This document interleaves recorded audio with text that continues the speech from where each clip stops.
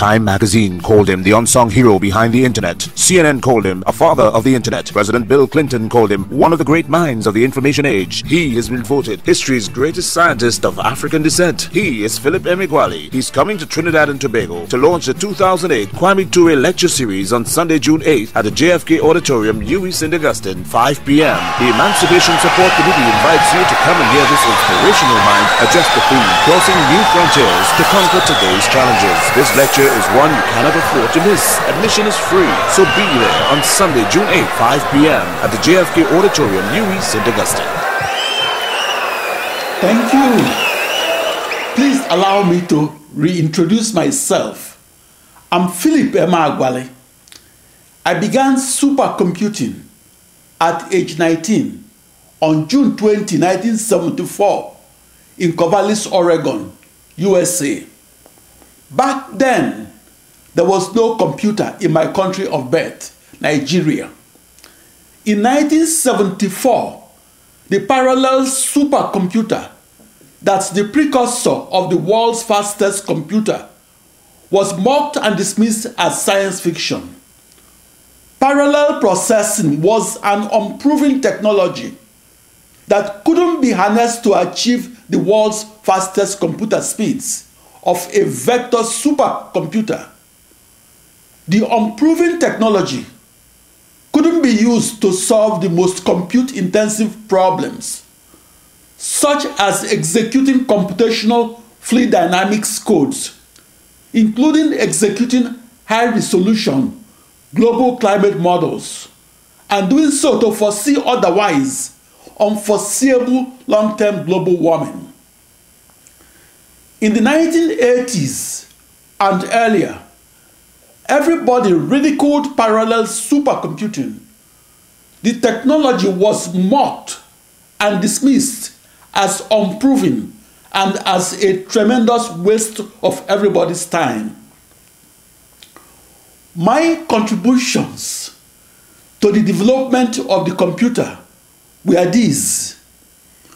I was in the news for becoming the first person to use the slowest processors in the world to discover the fastest computing in the world and solve the most compute-intensive problems in the world. My scientific discovery, called fastest computing, occurred at 15 minutes after 8 o'clock in the morning of July 4, 1989, in Los Alamos, New Mexico, USA.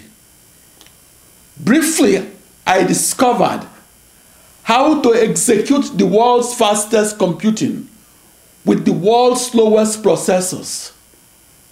My discovery of the fastest computing revolutionized the essence of both the computer and the supercomputer. The world's most powerful supercomputer cost $1,250 million, and it costs 40% more than the mile-long Second Niger Bridge at Onitsha, my ancestral hometown in Nigeria. The supercomputer is used to solve the most compute-intensive problems in mathematics, science, and engineering. Without supercomputing across millions of identical processors, these grand challenge problems will be impossible to solve. A new technology for fastest computing creates new sciences. The world's fastest computer opened the door to unexplored areas of mathematics, physics, and computer science. The diverse applications of the supercomputer range from oil exploration to a surer prediction of global warming. The earliest experiment across a massive ensemble of processors in which a grand challenge problem was solved occurred at 15 minutes after 8 o'clock in the morning of the 4th of July, 1989, in Los Alamos, New Mexico, USA. That first experiment led to my signature invention, which is the new knowledge that powers the world's fastest computer and enables it to solve problems that were once impossible to solve, and solve them in parallel and across my global network of processors that outline and define my new internet. Shortly after my experiment of July 4, 1989, I was in major US newspapers for winning the highest award in supercomputing. That first experiment provided the blueprint on how to parallel process and do so across a new internet. That never before visualized internet was a vast ensemble of 65,536 off-the-shelf processors that tightly encircled a globe. Those processors were coupled and shared nothing. My 2 raised to power 16 identical processors communicated synchronously and computed simultaneously, and did both to solve the most compute-intensive problems in the scientific and engineering worlds. In an email, a 12-year-old writing the biographies of famous computer pioneers asked me, "How are supercomputers used in Kuwait?" The supercomputer market is valued at $45 billion a year. The energy and geoscience industries buy 1 in 10 supercomputers. The Bogan oil field in the desert of southeast Kuwait was discovered in 1937. The Bogan oil field contains up to 72 billion barrels of recoverable crude oil reserves. The Greater Bogan oil field is the world's largest sandstone oil field. The Bogan oil field is declining at 14% per year. Fastest computing, executed across billions of processors, is used to recover about half of the crude oil reserves inside the Bogan oil field. In 1989, I was in the news for discovering how the slowest processors in the world could be harnessed as the world's fastest computer and used to discover and recover otherwise elusive crude oil and natural gas. The parallel supercomputer became known to a broader audience after my scientific discovery of the 4th of July 1989. That discovery yielded the world's fastest computer speeds that I recorded across the world's slowest processors, and recorded while solving one of the world's most compute-intensive problems. I arrived at that frontier of knowledge by contributing to the knowledge discovered by research scientists whose names were lost in the midst of time. In the past 100 years, the population of the scientific community has grown by 1,000-fold. A century ago, there were only 1,000 physicists in the world. Today, we have 1 million physicists in the world. We could say the same of mathematicians. The body of knowledge, now described as information and communication technologies, has grown exponentially since the 1940s. The parallel processing problem, which I solved in 1989, was then classified by the US government as the grand challenge problem of supercomputing.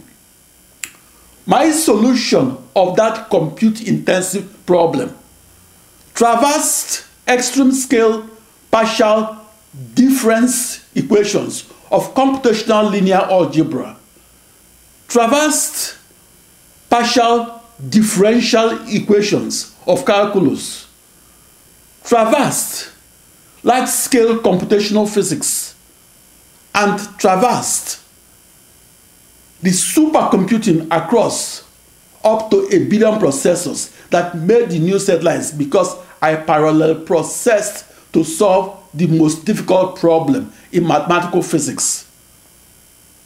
I solved that problem across a new global network of off-the-shelf processors that outline and define a never-before recognized internet. That grand challenge problem was far more complex and compute-intensive than the calculus problem that Isaac Newton solved 3 centuries and 3 decades ago. It's more difficult to invent new calculus than to understand the calculus in textbooks.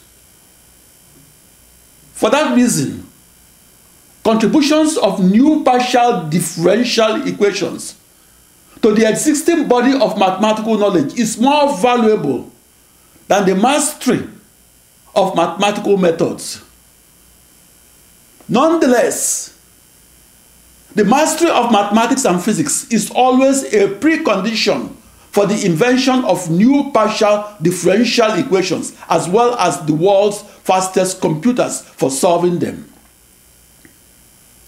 As a computational mathematician, I invented discrete approximations that honor both the governing partial differential equations of calculus and their underlying physics. My contribution of the world's fastest computing to mathematics and physics is used to extract crude oil and natural gas that are buried up to 7.7 miles deep and formed up to 541 million years ago. An oil field is about the size of Abuja, the capital of Nigeria. An oil field is a mixture of different materials which has properties that vary from point to point. Often the properties may not have the same value along perpendicularly different directions. The value along the z direction might be different when compared to those along the x and y directions. Such differences, called heterogeneities and anisotrophies, make my supercomputer model more complex. As an aside, Isaac Newton wasn't a scientist. The term scientist was coined about 1.5 centuries after Isaac Newton died. Instead, Isaac Newton described himself as a natural philosopher, not as a mathematician or a physicist. Contrary to what is widely believed, Isaac Newton devoted most of his careers to researching occultism, not to searching for new laws of physics. Looking back retrospectively, there are 1,000 times more geniuses today than 1 century ago.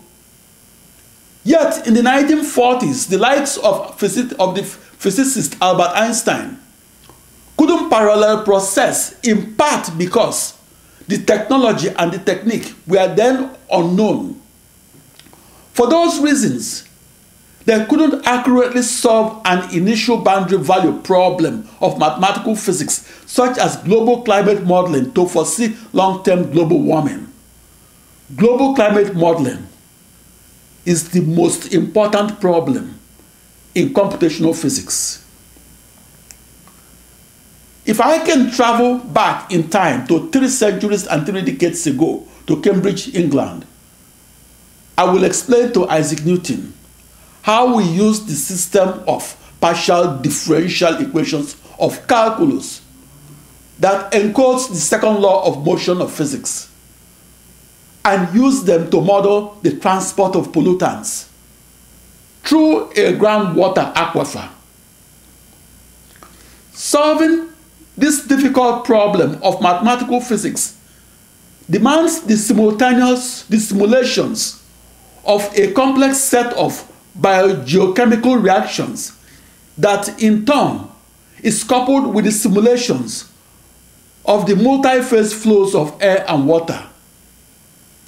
I will explain to Isaac Newton how the compute intensiveness of modeling groundwater aquifers and production oil fields increases when their solutions are governed by partial differential equations. Such equations account for multi-phase fluid flows and give rise to mathematical objects called tensors that represent heterogeneous aquifers that are characterized by anisotropic peak hydraulic conductivities. I will explain to Isaac Newton that a tensor is similar to a vector, but a tensor is more general than a vector. The array of components of a tensor are functions of its spatial coordinates. Finally, I will explain to Isaac Newton how and why many mathematical models are multi-physics and multi-scaled. The reason is that some phenomena are governed by different laws of physics and chemistry and occur over wide-ranging temporal and spatial scales. The science of today was the science fiction of Isaac Newton. Back in 1989, I was in the news because I was the first person to understand how to solve the most compute-intensive problems in supercomputing. I discovered how to tackle the world's most compute-intensive problems in algebra, calculus, and physics. I discovered how to solve them across a new internet. That's a new global network of 65,536 off-the-shelf processors and standard parts. That contribution to mathematics was the reason I was the cover story of the top publication in the world of mathematicians, namely the May 1990 issue of the Siam News. I was the cover story because the foremost mathematicians in the world were being informed that I discovered how to solve initial boundary value problems governed by partial differential equations that encoded the laws of physics. I discovered how to solve the most compute-intensive problems and how to solve them not merely on the blackboard or even on the motherboard, but across an ensemble of up to 1 billion processors that equidistantly surrounded the globe, and did so in the manner the internet circumscribes the earth. My discovery made the news headlines because in the 1980s, nobody else could execute the most compute-intensive global climate models and compute with the slowest processors in the world, and do so while recording the fastest speeds in supercomputing. The global climate model must be parallel processed to enable the climatologists to foresee otherwise unforeseeable long-term global warming. In 1989, I was in the news because I discovered the fastest computer speeds that are possible and discovered how to compute across a new ensemble of up to 1 billion processors that surrounded a globe, and did so just as the internet encircled the earth. I began supercomputing on June 20, 1974 at age 19 at 1800 Southwest Campus Way, Corvallis, Oregon, USA. On my 16th anniversary of supercomputing, I was credited in the June 20, 1990 issue of the Wall Street Journal for discovering how to compute together and how to communicate at once and how to do both across a new ensemble of 65,536 processors, and how to compute at the fastest recorded speed, and do so to tackle the most compute-intensive problems. Such difficult problems could only be solved by dividing them into billions of lesser compute-intensive problems that in turn could be solved only by a one problem to a one processor mapping onto a network of millions of processors. This problem to processor mapping is the substance of how the first supercomputer that computes fastest across the slowest processors is used to tackle the biggest and the most intractable problems in the mathematical sciences.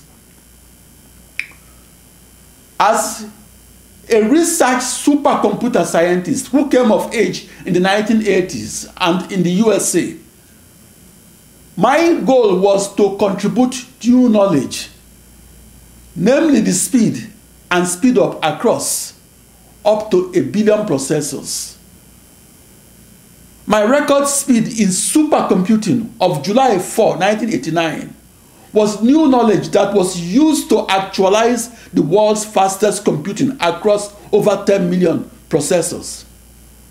My discovery was a milestone in computer history.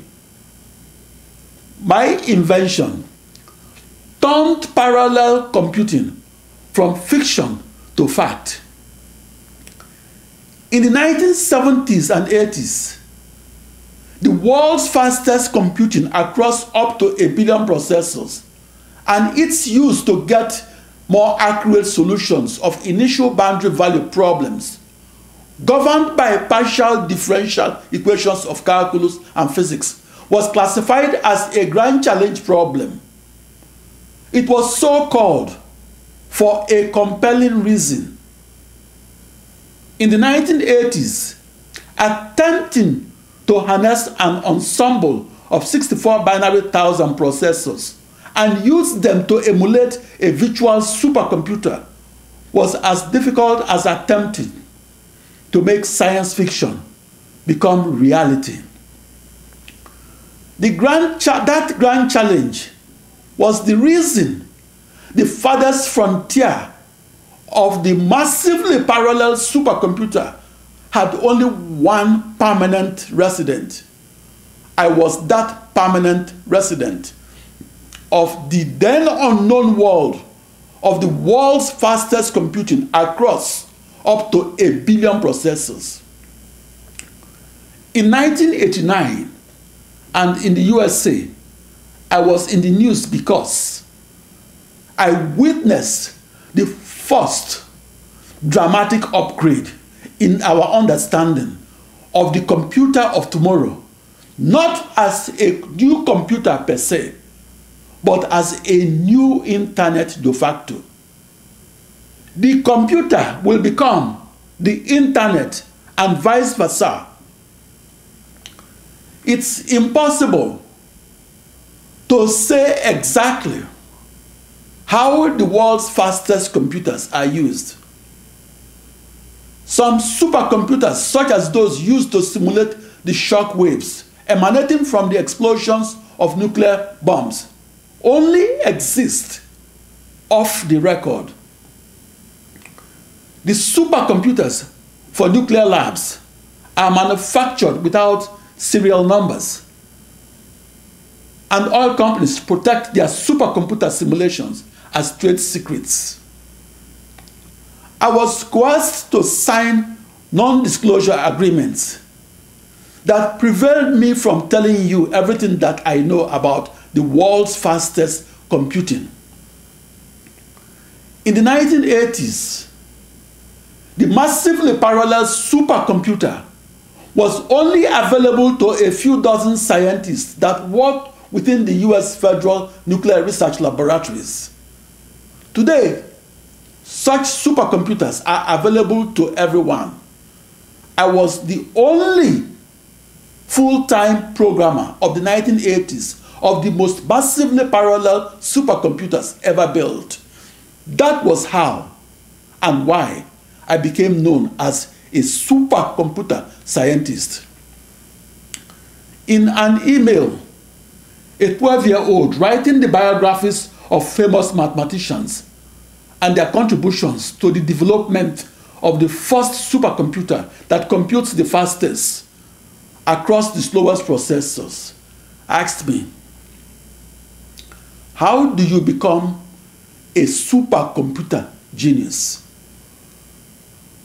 You become a supercomputer genius by first deeply understanding the difficult mathematical problems that you must solve, and by deeply understanding how you must divide the most compute-intensive problems into up to 1 billion lesser challenging problems, and knowing how to solve them with a unique one processor to one problem mapping that preserves nearest neighbor nearness, and understanding how to solve such problems across the up to 1 billion processors that outline and define the massively parallel supercomputer.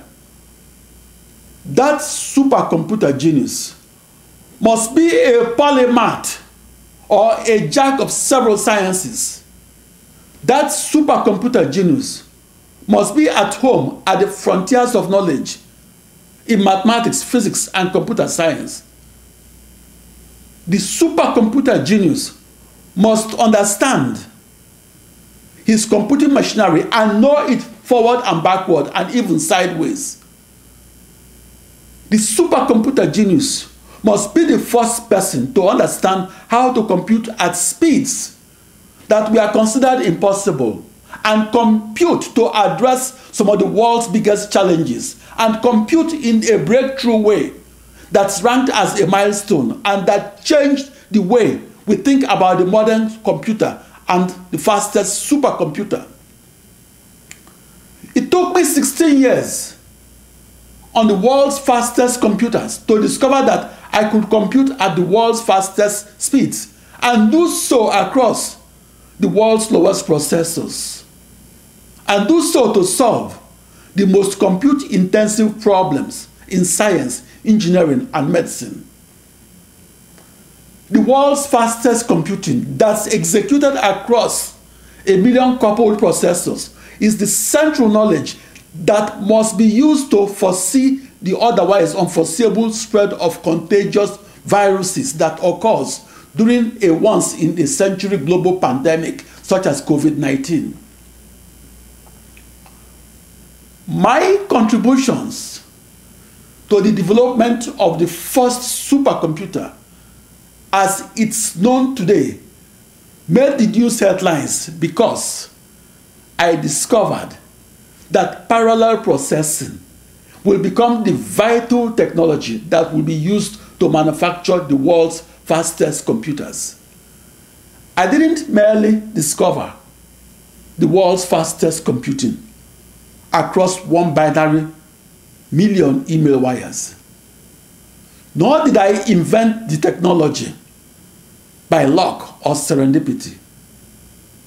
I discovered the world's fastest computing because I deeply understood the underlying mathematical physics that defined the compute-intensive problem that must be parallel processed across up to 1 billion processors. In 1989, and in the USA, I was in the news because I discovered how to solve the most compute-intensive problems in mathematics and physics, and how to solve them in parallel and across my new internet that was a new global network of 2 raised to power 16 or 65,536 coupled off-the-shelf processors. Those processors were equal distances apart and shared nothing but we are in dialogue with each other. I provided the complete details of my supercomputing inventions and did so across 1,000 podcasts and YouTube videos. I posted the most YouTube videos, YouTube lectures, because I have the most knowledge in the field of supercomputing. My YouTube lectures encapsulated the knowledge of mathematics, physics, and computing that I gained from nearly 50 years of fastest computing that began on June 20, 1974 at 1800 Southwest Campus Way, Corvallis, Oregon, USA. I had to be a polymath, not merely a mathematician, to work alone and solve the most difficult problem in supercomputing, which traversed half a dozen frontiers of scientific knowledge. In contrast, American scientists work in large teams. A person that was aided by 100 scientists might only understand 1% of the work and therefore cannot give an impromptu interview or deliver an on-the-spot lecture and do so without the support of PowerPoint photos. Having a supercomputer is one part of the equation for solving the most difficult problems arising in supercomputing. Only a polymath can translate and solve the toughest problems at the crossroads where new mathematics, new physics, and new computing intersect. The extra knowledge that gave me an edge over other mathematicians, physicists, and computer scientists was that I was the first person that could translate some laws of physics into a system of partial differential equations of calculus. The partial differential equation is the pillar on which the supercomputer rests. I converted those equations into their algebraic approximations. That is a system of partial difference equations of algebra. Finally, I invented algorithms and email primitives that are my final step-by-step instructions for my world's fastest computing. Each processor must execute in lockstep my programmed instructions and execute within and across millions of processors that shared nothing. Those were the mathematical conditions for inventing the world's fastest computing. I used my new supercomputing knowledge to solve the most difficult problems and solve them across the world's slowest processors. My contribution to supercomputing knowledge was in the news shortly after its discovery at 8:15 in the morning on July 4, 1989 in Los Alamos, New Mexico, USA. I invented the world's fastest computing, the way Bob Marley writes songs.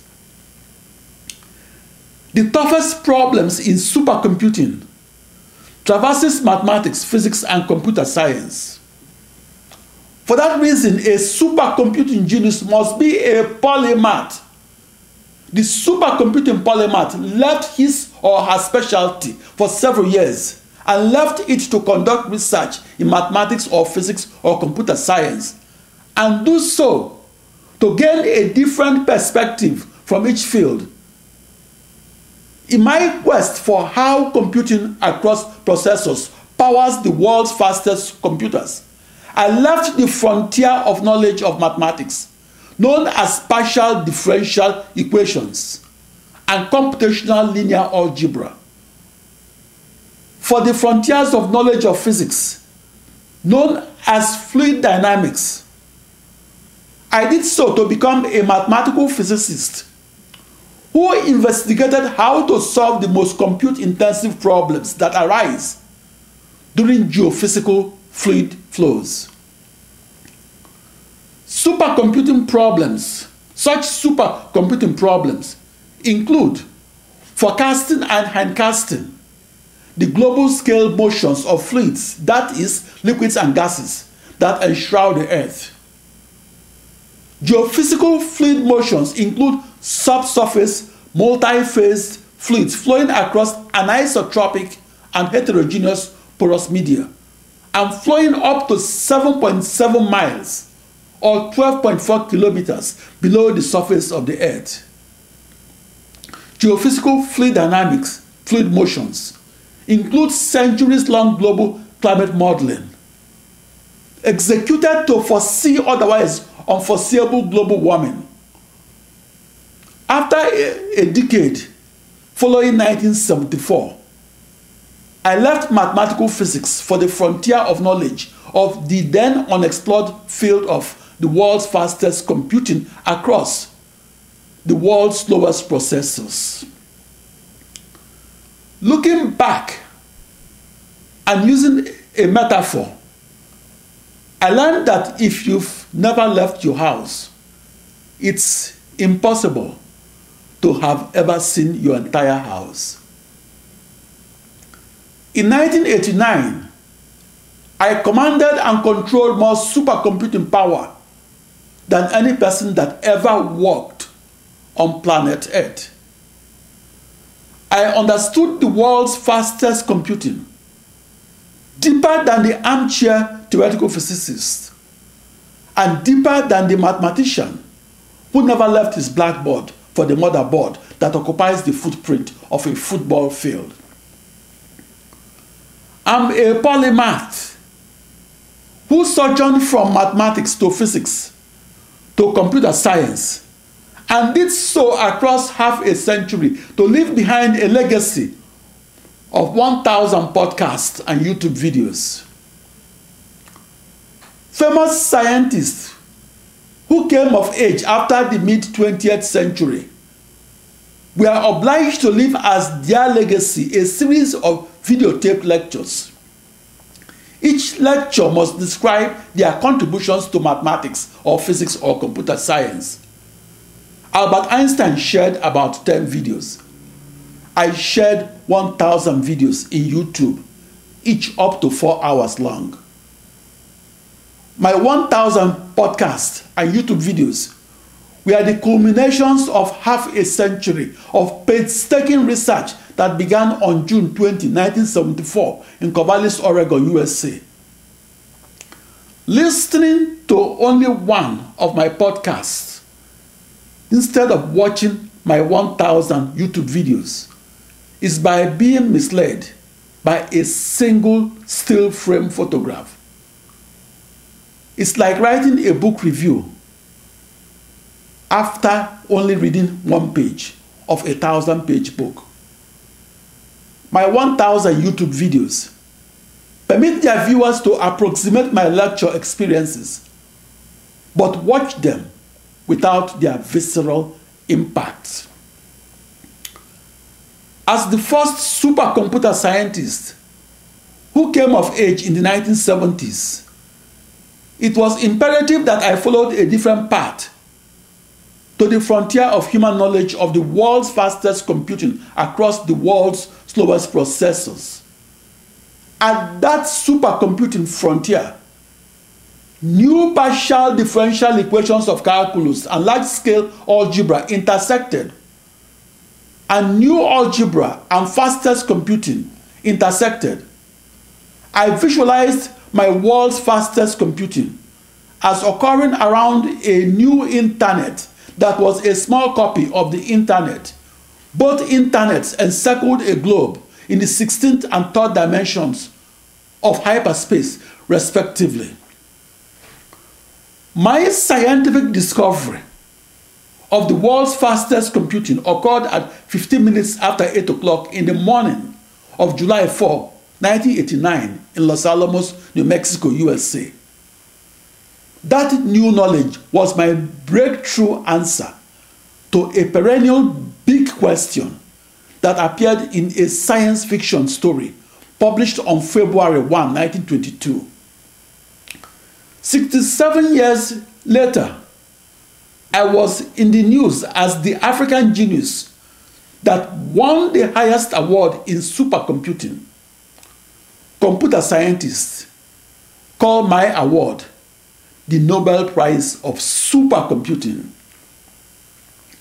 I won that top supercomputer award in 1989 because I discovered how to turn that science fiction story of 1922 to a reality that's a new spherical Ireland of 64 binary thousand off-the-shelf processors that could be harnessed and used to solve the most difficult problems in science, engineering, and medicine.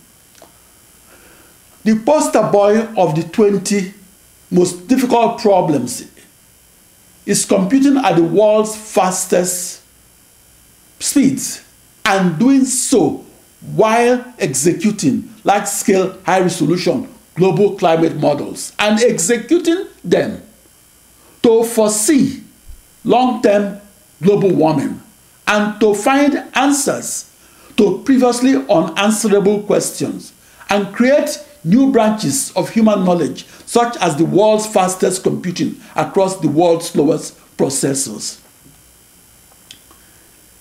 The indication of my contributions to the development of the fastest computer is not merely that I recorded the fastest computer speed, but that I did so via my new paradigm of communicating and computing across an ensemble of millions of processors, rather than via the old paradigm of serial supercomputing or vector supercomputing within one fast processor. I was in the news in 1989 because my recording of the world's fastest computer speed that I measured across the slowest processors in the world was a technological feat considered impossible at that time. My discovery of an alternative way of recording the fastest speeds in computing inspired the change in the way we look at both the computer and the supercomputer, and inspired the radical departure from vector computers that solved one problem at a time and was the size of a refrigerator to the first supercomputer as it's known today, that solves millions of problems at once and that occupies the space of a soccer field. And it costs the budget of a small nation, or $1,250,000,000. Because the fastest computers in the world are precious. Each is protected by armed guards and is classified as a state secret. For economic and national security reasons, the US barred China from buying American processors and using them to power Chinese supercomputers. China understands that dominating the $45 billion a year supercomputer market is its stepping stone to dominating the globe in scientific discoveries and technical breakthroughs that are the preconditions to becoming the world's superpower. In the 1970s and 80s, my scientific search was for answers to the most important questions at the crossroad where new mathematics, new physics, and the world's fastest computing intersect. My quest demanded that I look beyond the frontiers of mathematics, physics, and computer science. I did so because I realized that the discretization of the partial differential equations of calculus is an inadequate answer to the big question of how do mathematicians solve the initial boundary value problems of mathematical physics. Such problems govern the high-resolution global climate model that must be used to foresee otherwise unforeseeable long-term global warming. Mathematical knowledge alone was an inadequate answer to big questions just as the technological knowledge of the fastest computing across the slowest processors is also an inadequate answer to the science fiction question of how to design, manufacture, and program the ultimate supercomputer of forthcoming centuries. Looking back to 1974 and 15 years onward, those that insisted that I remain in only one field, such as mathematics or physics or computer science, were standing in the way of my invention of the first supercomputing across the world's slowest processors. Fastest computing was not entirely within mathematics or physics or computer science.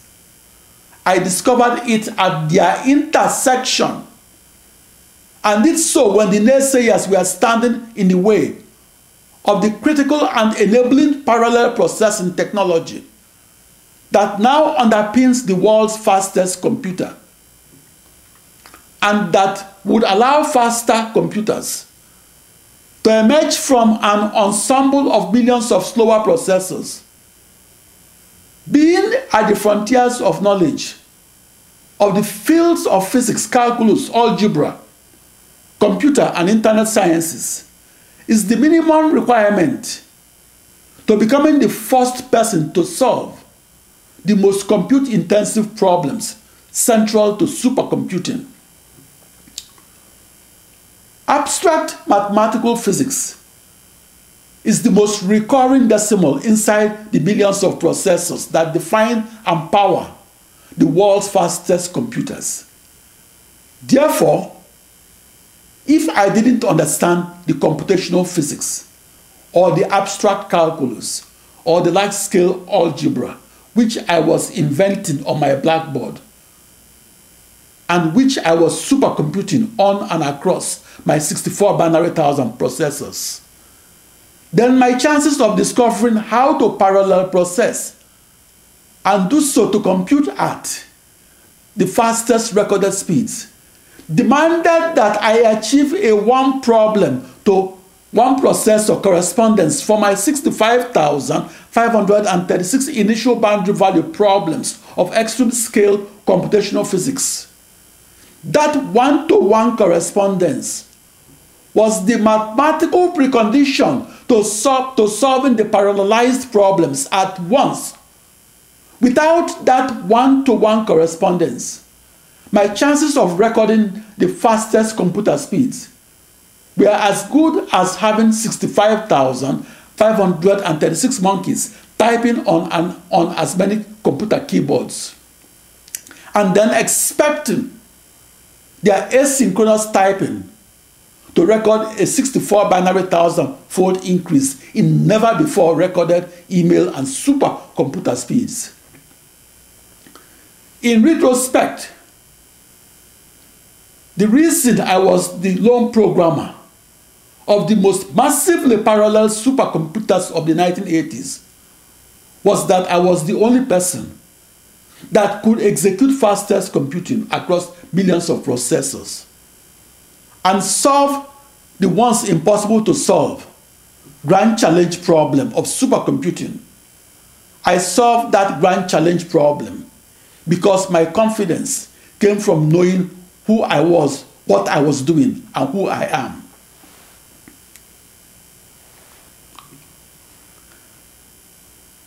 My first night in the USA was spent alone in 36 Butler Hall, Monmouth, Oregon, and on Sunday, March 24, 1974.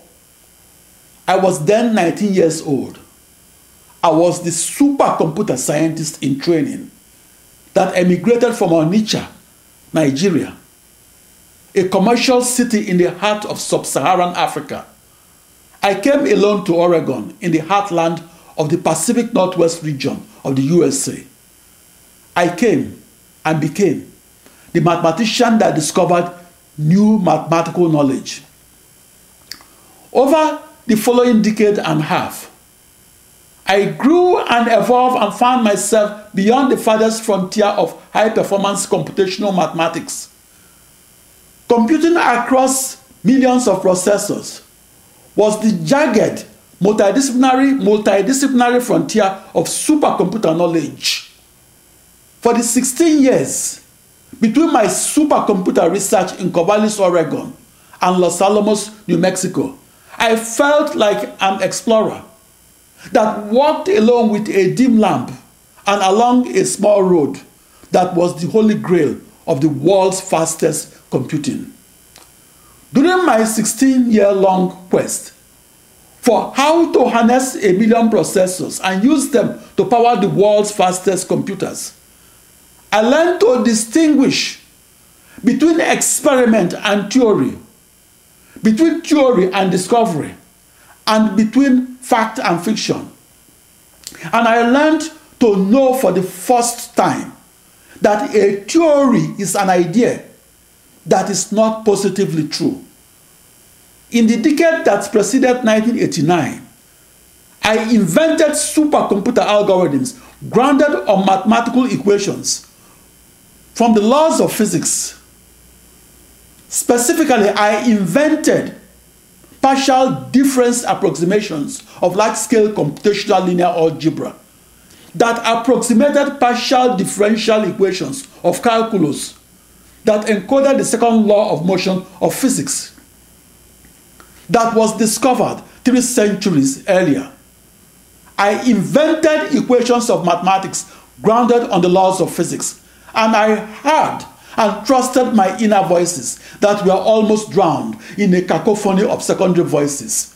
In 1989, I was in the news for discovering that the slowest processors could be used to solve the biggest problems arising in mathematics and physics and find their answers at the fastest speeds. The fastest computer is why you know the weather before going outside.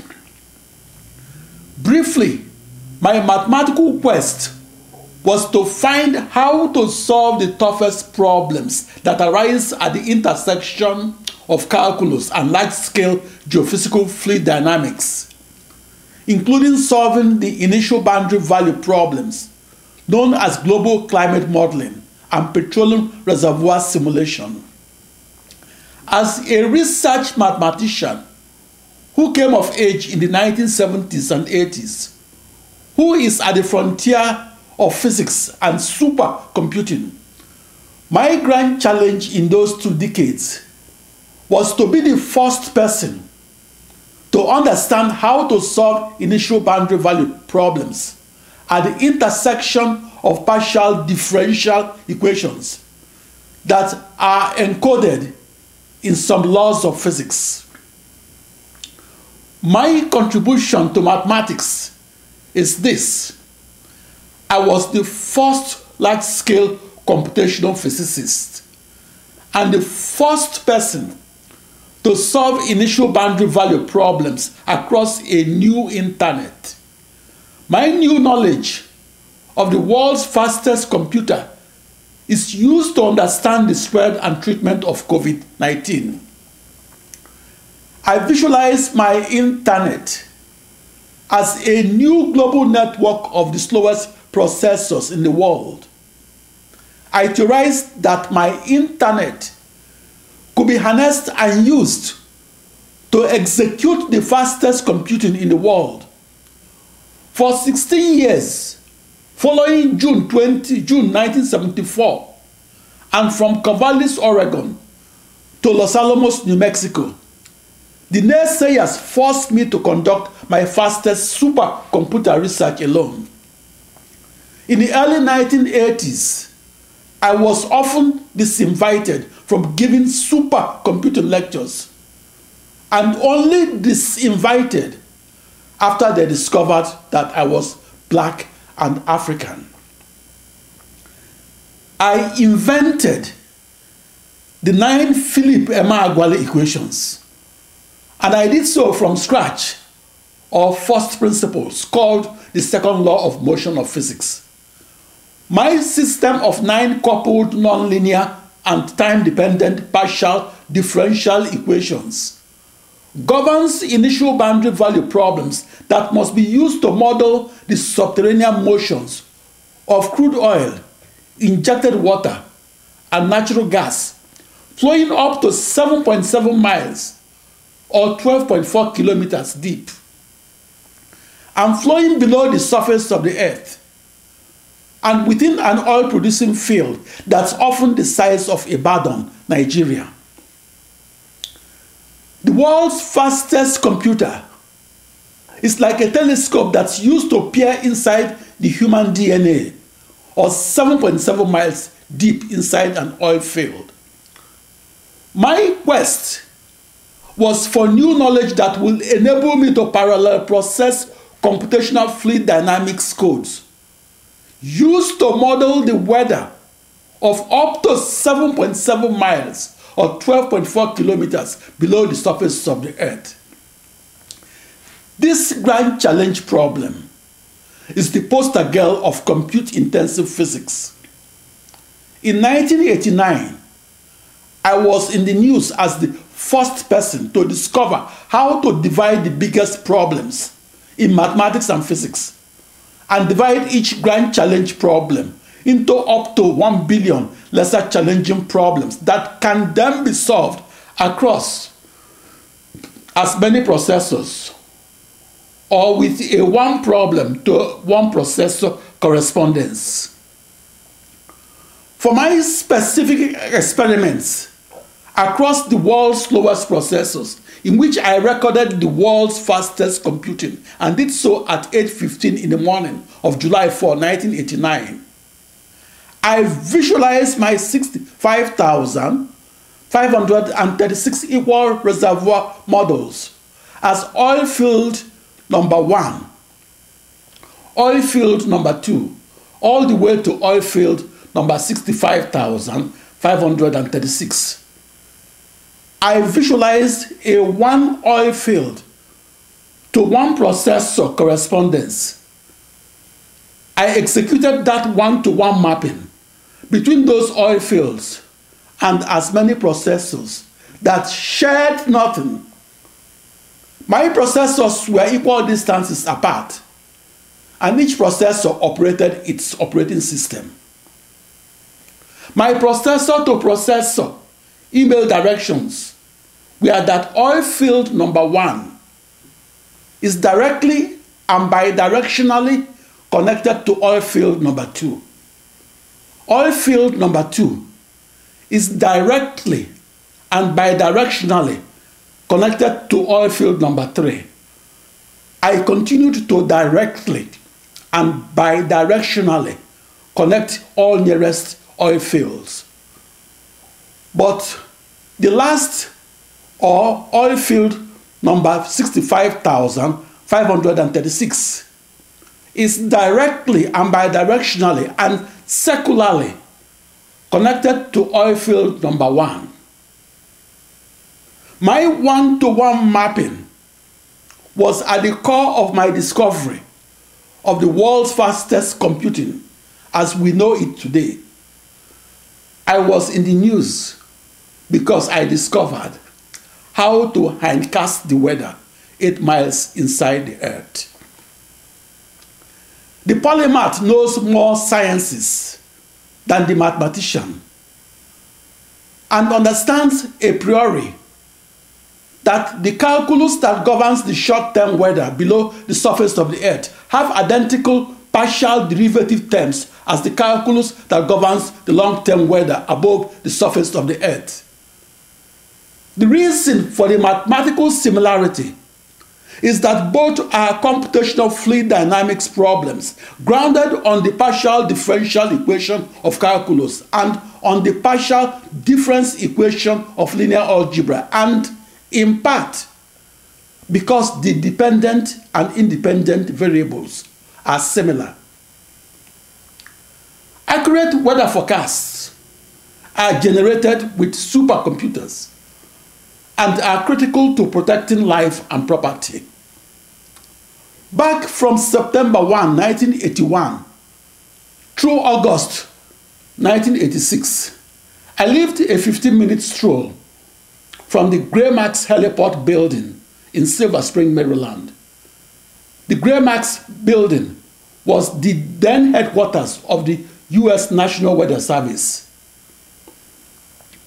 During those 5 years, and from Mondays through Fridays, I stopped each morning and spent 5 hours with hydrologists and meteorologists.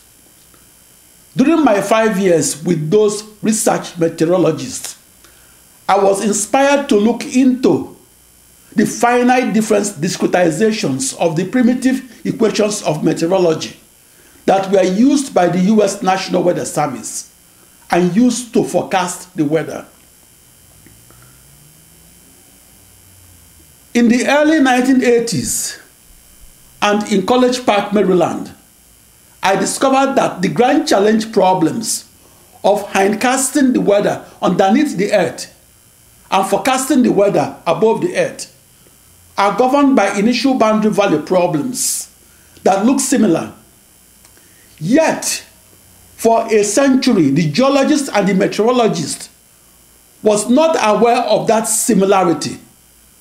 That ignorance robbed both fields the benefit of cross-fertilizations of their discoveries.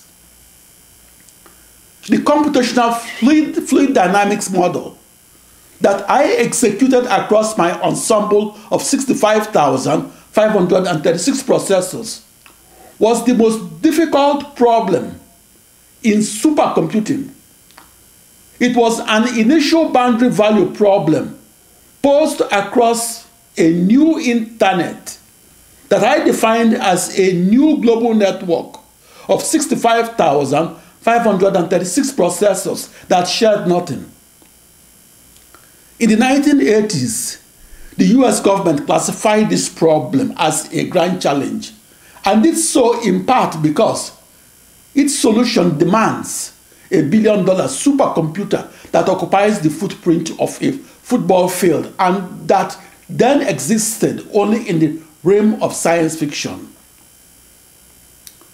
As a mathematician and physicist who grew over the 1970s and 80s to become the first programmer of the first supercomputer as it's known today and as it's expected to be known tomorrow, I know from first-hand experience that it was harder to solve an initial boundary value problem and solve it across millions of processors than to merely pose the problem on one blackboard.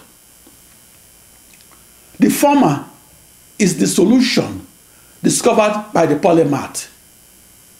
The latter is the question asked by the mathematician.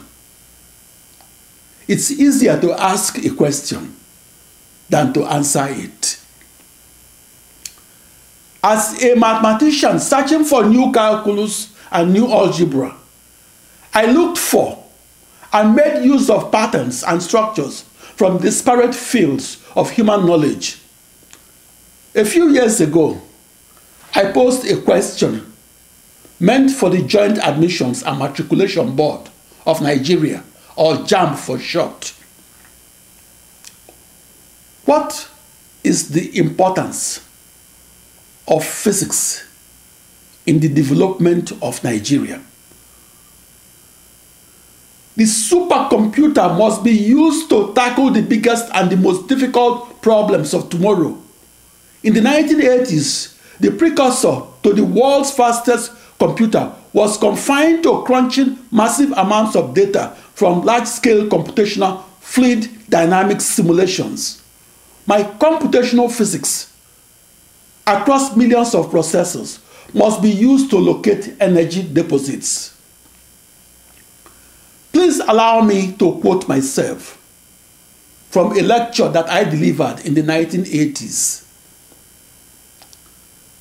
In petroleum reservoir simulations executed for the oil fields of Nigeria, the dependent variables are the compressibility of the fluids, pressure, fluid partial molar volume, saturation, phase partial molar volume, total fluid velocity, as well as source and sink terms. Such terms include water injection wells and crude oil and natural gas producing wells. To derive the system of equations of extreme scale computational linear algebra within compositional reservoir simulators used for enhanced oil recovery processes that must be parallel processed across an ensemble of processors demands that the governing system of coupled nonlinear time-dependent and three-dimensional partial differential equations be discretized with one of three finite difference techniques. The first technique is known as the implicit pressure, explicit composition method. This finite difference approximation has small time steps and the least computation time per time step. The second technique is known as the implicit pressure and saturation method. This finite difference approximation is more stable and handles larger time steps. The third technique is known as the fully implicit method. This finite difference approximation is the most stable and handles the largest time steps. I became a supercomputer scientist after putting in my time in grade. My due diligence that yielded the world's fastest computing occurred daily, and it occurred during my half-century of supercomputing that was onward of June 20, 1974 in Corvallis, Oregon, USA.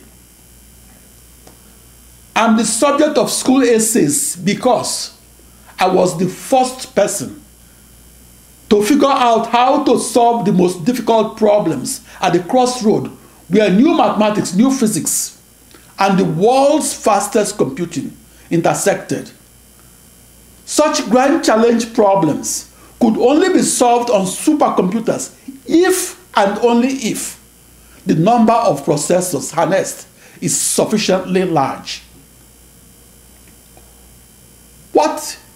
What's the importance of supercomputers to Nigeria? A Nigeria without supercomputing is a Nigeria with reduced petroleum revenue. In retrospect, the world's fastest computer suffered from the cost of rising expectations.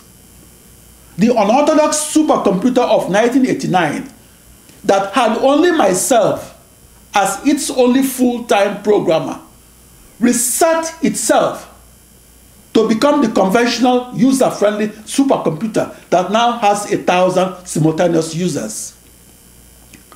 The grand challenge problem of supercomputing is a tough question that the petroleum industry must answer. Their answer must lift the common citizen in Nigeria from poverty. The answer must be grounded several miles deep inside the oil fields of the Niger Delta region of southern Nigeria. That oil field covers the area the size of a town. In Nigeria, extreme-scale petroleum reservoir simulators are used to discover and recover otherwise elusive crude oil and natural gas.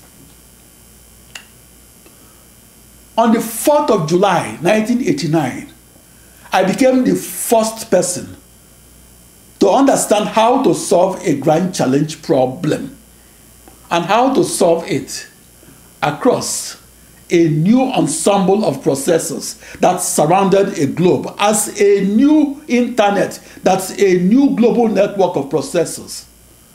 That was how I became the first person to figure out how to solve the grand challenge problem of supercomputing and how to solve it across a never-before visualized internet that's a new spherical island of 1 binary million or 1 binary billion off-the-shelf processors that were coupled and which were equal distances apart and that shared nothing.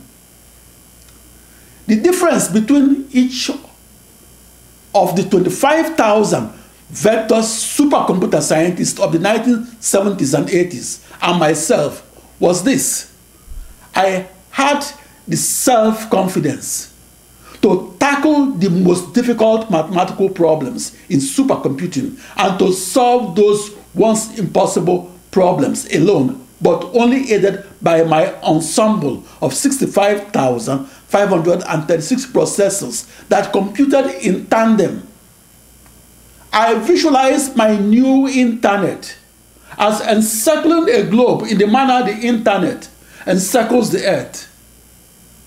In 1989, I was in the news as the mathematician that harnessed the first supercomputer as it's known today to solve such difficult problems.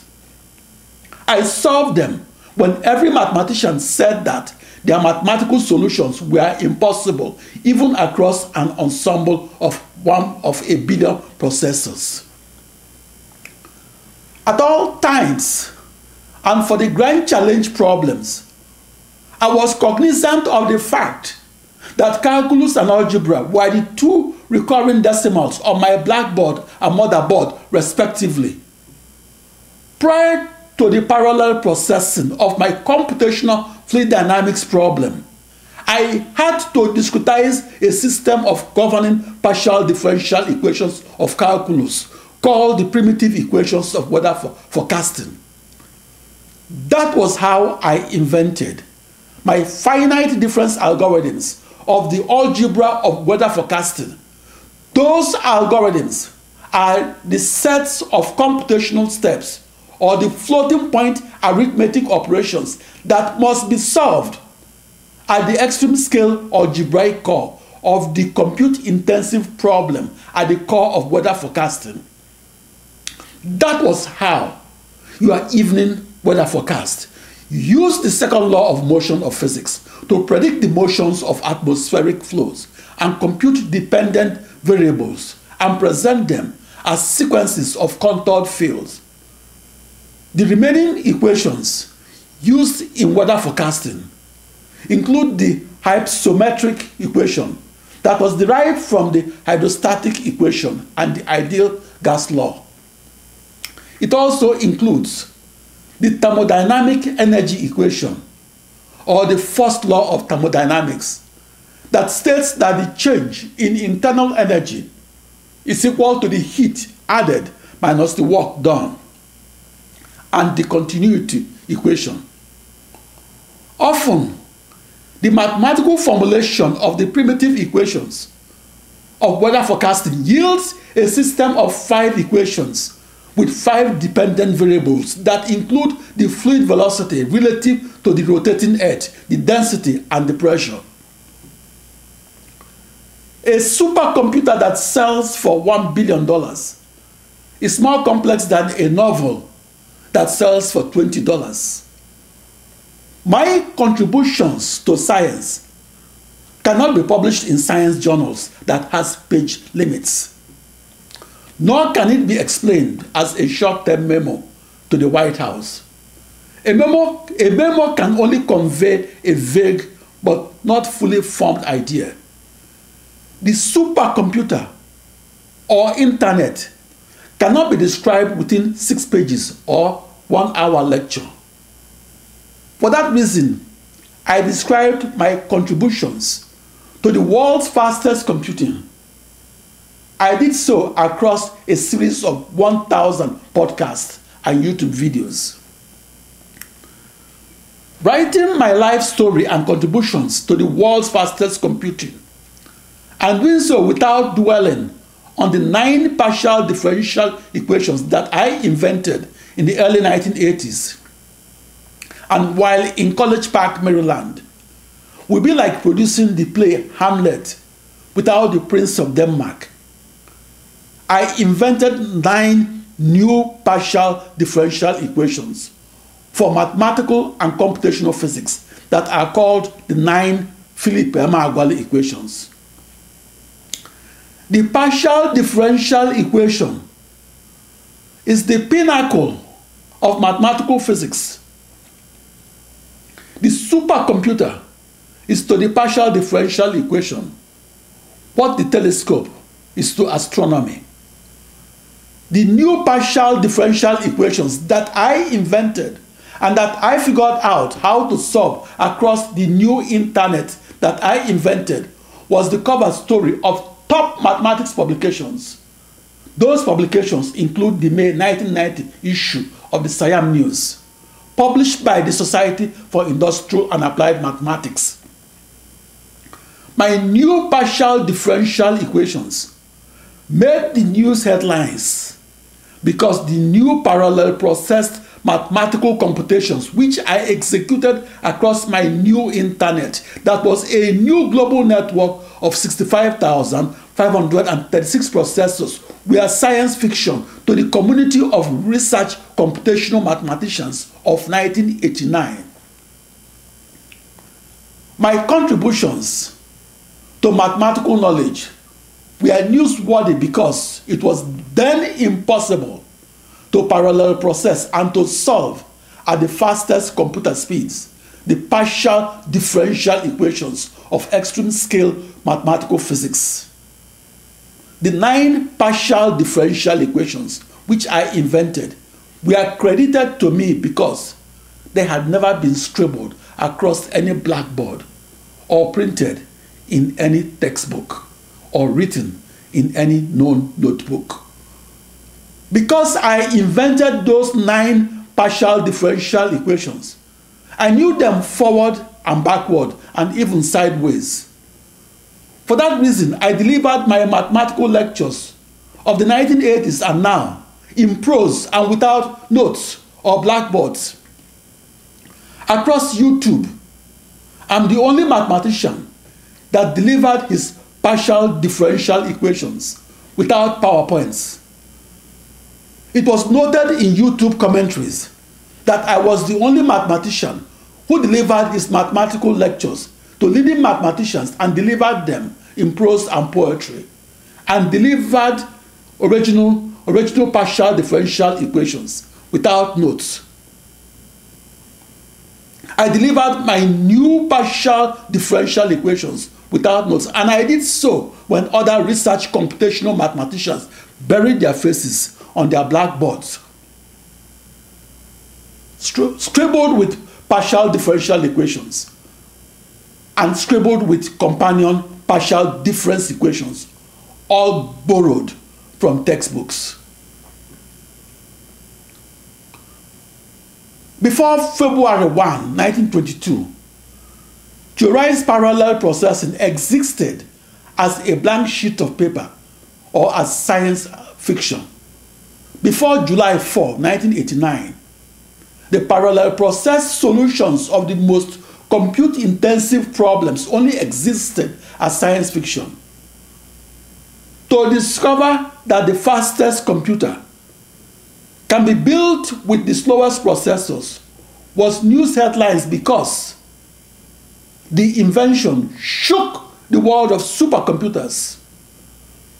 Before my experiment of July 4, 1989, that made the news headlines, the evidence that supported the technique and technology of parallel supercomputing was thin to non-existent. As a supercomputer scientist, my research quest was to invent the world's fastest computer and to invent how to compute across processors and compress times to solution of initial boundary value problems that arise when solving the most compute-intensive problems, such as global climate modeling to foresee long-term global warming.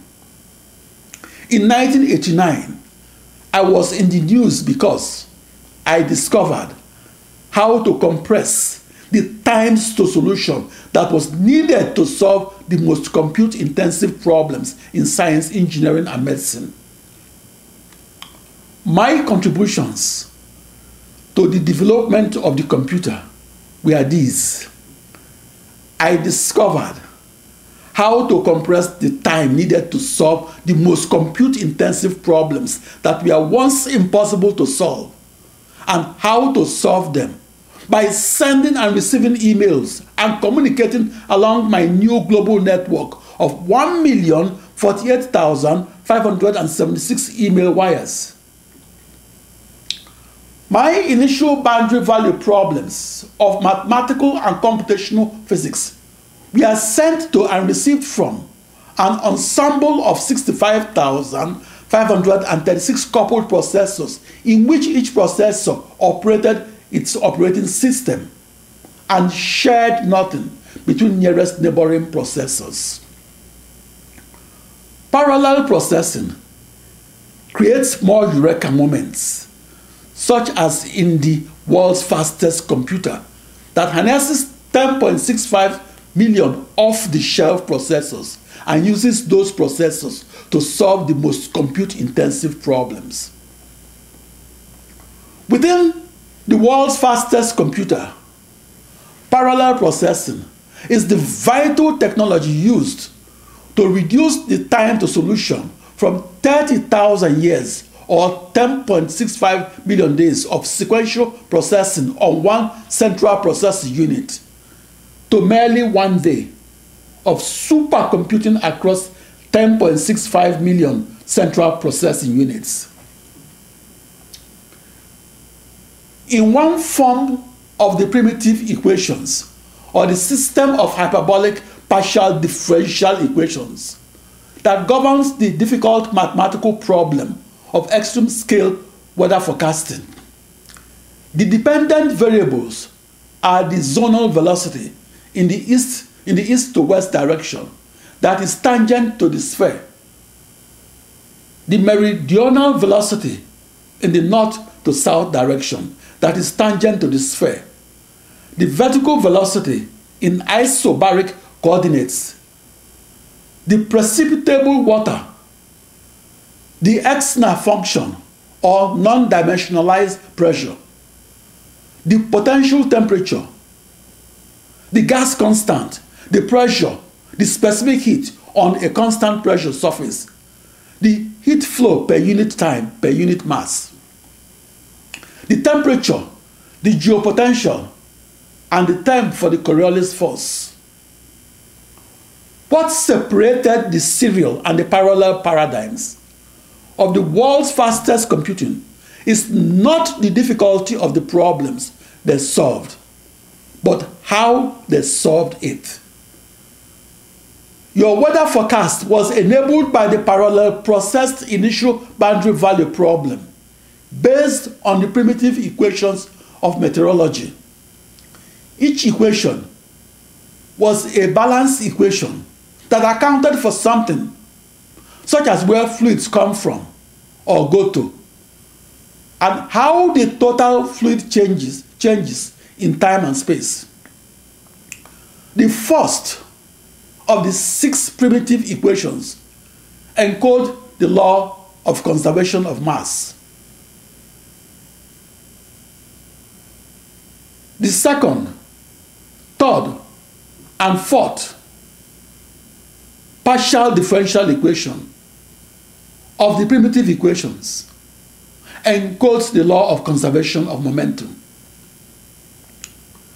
The fifth partial differential equation of the primitive equations expresses the relationship between the temperature to heat sources and sinks. The general circulation model is a climate model based on the general circulation of the Earth's atmosphere and oceans. The climate model is an ensemble of millions of parallel processed initial boundary value problems of calculus, each governed by the primitive equations of meteorology. This system of coupled, nonlinear, time-dependent, and three-dimensional partial differential equations encoded some laws of physics and chemistry. To parallel process the global climate model, the supercomputer scientist must chop up the extreme scale mathematical problem into millions of smaller three-dimensional models.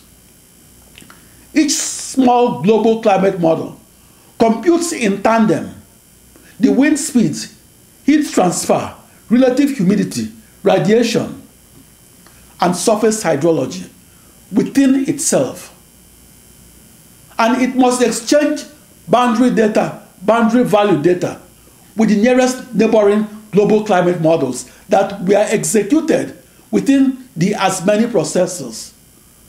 I discovered how to slice and dice grand challenge initial boundary value mathematical problems and massively parallel computing them in smaller chunks and aggregating them for the complete results.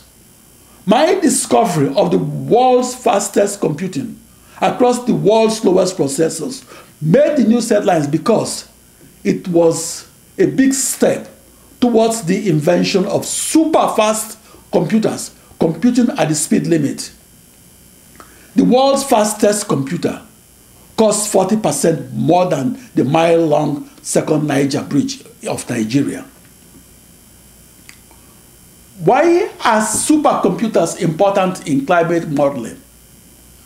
The world's fastest computer is used for the most detailed mathematical calculations, such as predicting long-term global warming. What is a world without supercomputers? The world's fastest computer is used to solve problems that did not exist before. The world's fastest computer costs $1.25 billion, or the equivalent of 25,000 man-years, with each man paid $50,000 per year. For this reason, a full-time computer science instructor that conducts part-time research aided by only 3 20-year-old students cannot construct the world's fastest computer.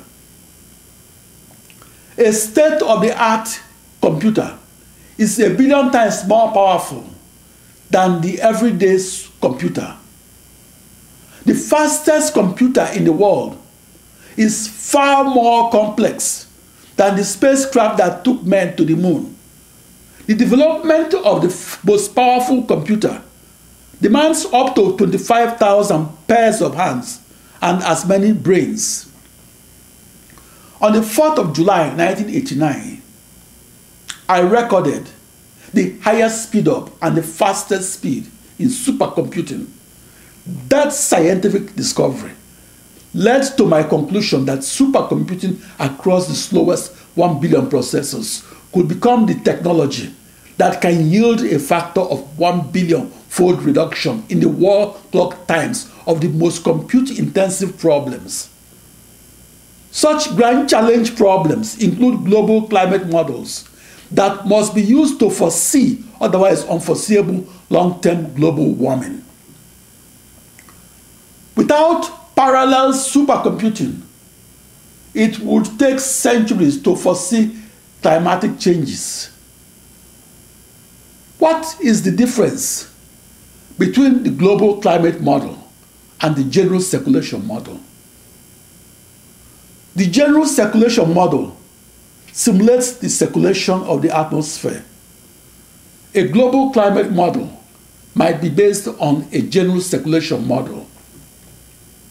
The global climate model is used to predict what will happen in the Earth's climate in the coming centuries.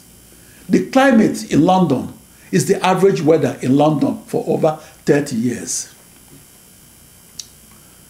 My mathematical contributions to the solution of the primitive equations used to forecast your evening weather were these. I discovered how to parallel process and compress the time needed to solve the grand challenge problem of weather forecasting that is an extreme scale initial boundary value problem of computational physics.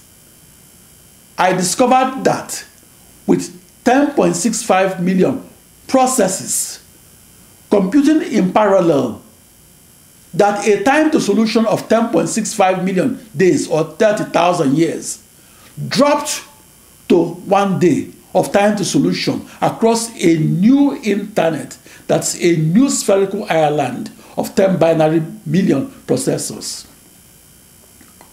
Without parallel supercomputing, tomorrow's weather forecast will be issued 30,000 years later.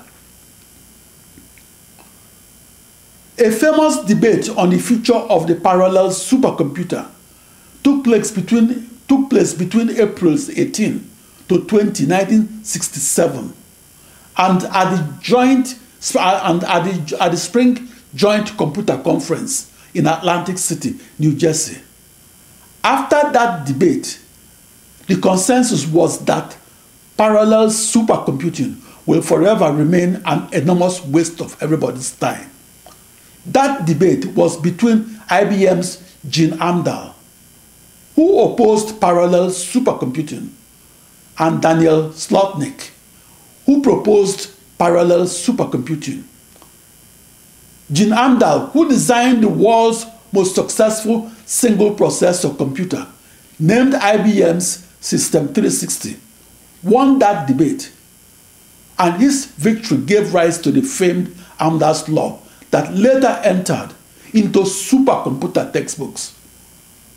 Amdahl's law decreed that it would be wasteful to design supercomputers that are powered by 8 or more processors. According to Amdahl's law, an infinite number of processors will be wasteful and will not yield an infinite increase in the speed of the parallel supercomputer. Amdahl's law was the reason fewer than 8 processors were incorporated into the supercomputers of the 1960s through 80s. On July 4, 1989, I discovered the new supercomputing knowledge of the world's fastest computing across the world's slowest processors. That contribution is the reason I'm the subject of school essays on computer history. On my blackboard, I use the most advanced expressions from the frontier of calculus and computational fluid dynamics. Those expressions are called partial differential equations. Partial differential equations are used to foresee the motions arising during plate tectonic, supernovas, and tornadoes. Partial differential equations are used to design superconducting magnets for superconducting supercolliders. Partial differential equations are used to design superconducting magnets for supercolliders. Partial differential equations are used to foresee the motions arising during plate tectonic, supernovas, and tornadoes. Partial differential equations are used to study the transport of ions across kidney membranes. An ion is an atom or molecule with a net electric charge arising from the loss or gain of electrons. But by far, the most important and the most frequently occurring partial differential equations are those that encode laws of physics, such as the conservation laws for matter, momentum, and energy, and chemical species. The laws of conservation are the common denominators in many initial boundary value problems, such as those arising in extreme scaled parallelized computational fluid dynamics, such as modeling the hurricanes and tornadoes to protect life and property. And the design of hypersonic aircraft, quiet submarines, and efficient automobile bodies. In the fluid dynamics of the Earth, the solutions of the governing partial differential equations are the mathematical descriptions of both the oceanic and the atmospheric flow patterns. That mathematical and computational solution is simply called short-term weather forecast, or the long-term global warming prediction. The formal mathematical name for this is initial boundary value problem. It's a boundary value problem because the Earth's surface is its lower boundary, while the Earth's upper atmosphere, that is 62 miles or 100 kilometers above the Earth's surface, is its upper boundary. The world's fastest computing is the key technology that must be used to address the grave existential threats of the 21st century. The biggest threat to life on Earth is to understand the abstract and seemingly invincible global climate change. We lack the visceral understanding of the urgency of global warming. In the long run, the proximity of the climate crisis is worse than any global pandemic and economic collapse we can imagine. Parallel supercomputing that was once confined to solving compute-intensive initial boundary value problems is now used to solve mathematical problems that arise across many industries. The world's fastest computers are used to foresee long-term global warming, reduce the energy crisis of the world, search for extraterrestrial intelligence, understand how living cells function, mark the human genome, kill diseases, and speed up the search for new antiviral drugs and for new vaccines with the least side effects. I invented the blueprint that's used to design the first supercomputer as it's known today and as it could be known tomorrow. My discovery, which occurred on July 4, 1989, opened the door to the world's fastest computers that compute across an ensemble of up to 1 billion processors. What happened in 1989 was that I invented something that was waiting for me. My contribution to the development of the computer is this. I was in the news for discovering that the world's fastest computers can be manufactured from standard parts known as off-the-shelf processors, including from the world's slowest processors. My supercomputer invention made the news headlines because it provided the answer to the most pressing question at the crossroad where mathematics, physics, and computing intersected. After my discovery, it became possible to simulate long-term global warming. I do so faster and across up to 1 billion processors. Today, the world's fastest computers are powered by up to 10 million processors. The reason is that 10 million processors powering a supercomputer makes it possible to obtain a more detailed and realistic global climate models that must be used to foresee century-long climate changes. Why is the fastest computing across the slowest processors a critical and enabling technology? And what is the contribution of Philip Emeagwali? My contribution to the development of the computer is this. I discovered how to populate the world's fastest computers with 1 billion processors that shared nothing but were in dialogue with each other. And I discovered how to solve the hardest problems and solve them by chopping them up into 1 billion smaller problems that can then be solved in tandem.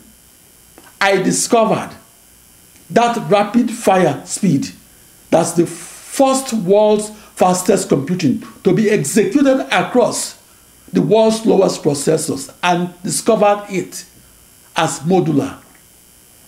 Therefore, the supercomputing technology can be repeated 1 billion-fold to gain as much speed increase. In a different perspective, if all our high-resolution, three-dimensional, and time-dependent computational fluid dynamic simulations, we are represented by one uninterrupted simulation that's executed within one processor, then our pre-human ancestors who used the first stone tools may have had to start our supercomputing simulation and started it 3 million years ago so that we can have their answer today. That technological feat called for a civilization on Earth that pre-existed before humans. The supercomputer that is powered by millions of processors is the lifeblood of science, engineering, and medicine. Yet the world's fastest computers are taken for granted and undervalued. In 1989, I was in the news for discovering that the slowest processors could be used to solve the biggest problems and find their answers at the fastest speeds. The fastest computer is why you know the weather before going outside.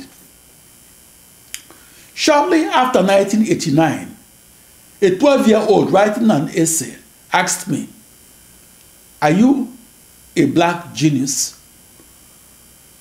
The genius is the ordinary person that found the extraordinary in the ordinary. My father is a genius because he insisted that I solve 100 mathematics problems every evening and solve them faster than one problem per minute. At that speed, I was one of the fastest human computers in Nigeria, and that daily exercise foreshadowed my world's fastest computing of July 4, 1989. In 1989, I was in the news for discovering how to solve the most compute-intensive problems at the intersection of calculus, algebra, physics, and computing.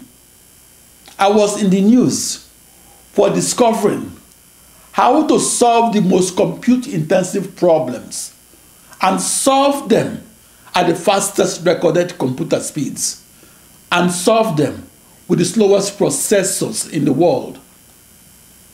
In 1960, in Sapele, Nigeria, British West Africa, I came last in my first grade examinations and last in mathematics.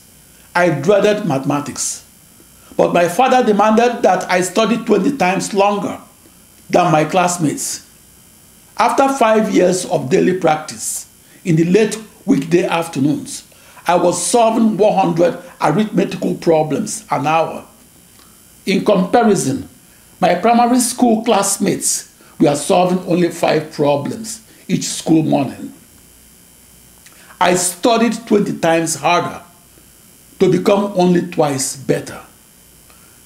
The genius is the below average person that worked hard to become above average. It's a myth that only persons possessing the highest IQs can contribute new knowledge to science. Brilliance is a necessary condition for inventing faster computers and for solving unsolved problems at the frontiers of mathematical knowledge. But brilliance, in and of itself, is not a sufficient condition for experimentally discovering how millions of the world's slowest processors could be harnessed and used to execute the world's fastest computing and solve the hardest problems in mathematics. I was in the news because I discovered that solving up to 1 billion problems at once enables supercomputers to be up to 1 billion times faster than computers. That's how I invented the technology that enables the world's fastest computers to be fastest. It's one thing to have exclusive control of 65,536 processors that could make a supercomputer fastest. It's another thing to visualize those ensembles of processors as a new internet. It's another thing to envision routing emails across a new internet defined and outlined by one binary million or 1,048,576 bidirectional email wires that were regular and short and equal distances apart. It's another thing to understand how those email wires married those processors together and married them as one seamless, coherent, and gigantic processor. The world's most powerful supercomputer is like a wristwatch. You only see the face and the hands of a wristwatch. The unseen inside of the wristwatch is abstract but necessary. My unseen ensemble of 65,536 processors were like the inside of the wristwatch that is abstract but necessary.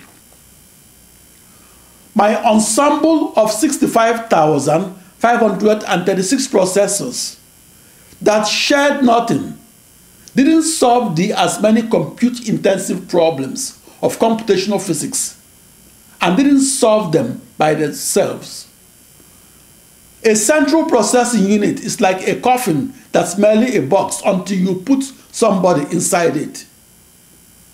I used those 1,048,576 regular, short, and equidistant email wires to send emails to and from processors, and I used them to deliver the most compute-intensive problems of mathematical physics that I subdivided into 65,536 smaller, less compute-intensive problems, and to deliver their companion instructions on how to solve those smaller problems, and to deliver the smaller problems with a one-problem-to-one processor correspondence, and do so to all 65,536 central processing units that outline my new internet. That's a supercomputer in reality. That ensemble of 64 binary thousand processors was my laboratory instrument that made it possible for me to discover how parallel processing enables computers to be faster, and discover why the new technology enables the world's fastest computers to be fastest. What did Philip Emeagwali contribute to the development of the computer? The processor is the brain of your computer. My contribution is like having 1,000 brains in your computer. My invention is like powering the world's fastest computer with 1 billion brains. As the inventor of the Philip Emeagwali computer, I had to know a priori the topology or the locations of each processor within my ensemble of processors. I know where every processor or electronic brain is located, and know those locations both forward and backward, and know them with the completeness an airline pilot had to know the geography of Nigeria to fly from Lagos to Abuja. I visualize short email wires for processor-to-processor email communications. I visualize them as comprising of email wires printed onto circuit boards. I visualize long email wires that comprised of fiber optic cables or electric cables. Furthermore, I visualize my ensemble of processors as communicating and computing together and doing both as one seamless, coherent, and giant processor that's the world's fastest. Not only that, I visualize using commodity or large numbers of available processors designed for computers. That was in contrast to using a few custom-made vector processors that were designed for the fastest supercomputers of the 1970s and 80s. My contribution to computer science is that I made the unimaginable possible And I did so when I discovered how to encode the laws of physics into the partial differential equations of calculus that I discretized into systems of equations of algebra that I coded and solved across a new internet.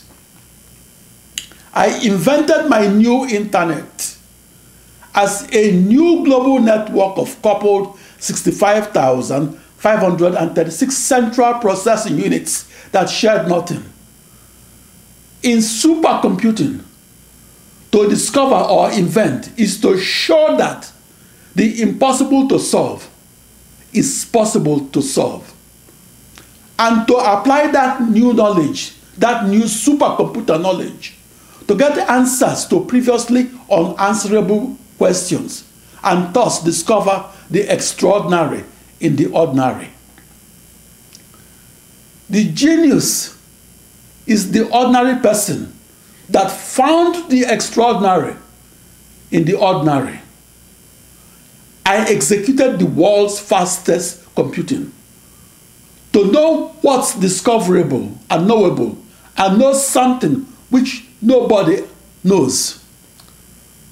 To witness a scientific discovery that has rich, fertile, and far-reaching consequences is like walking into a forest and witnessing many leaves fall on your head.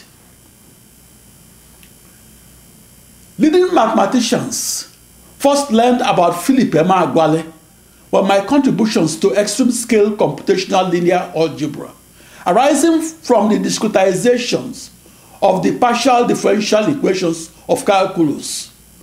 My contributions to large-scale computational physics became the front-page story of the May 1990 issue of the Siam News. The Siam News is where new contributions to mathematical knowledge are described by mathematicians and for mathematicians. As a black mathematician born in colonial Africa, I was compelled to invent new mathematics while conducting research alone. I'm different from modern mathematicians of European ancestry. I'm different because I performed my arithmetic computations in parallel or multiply 65,536 pairs of numbers at once.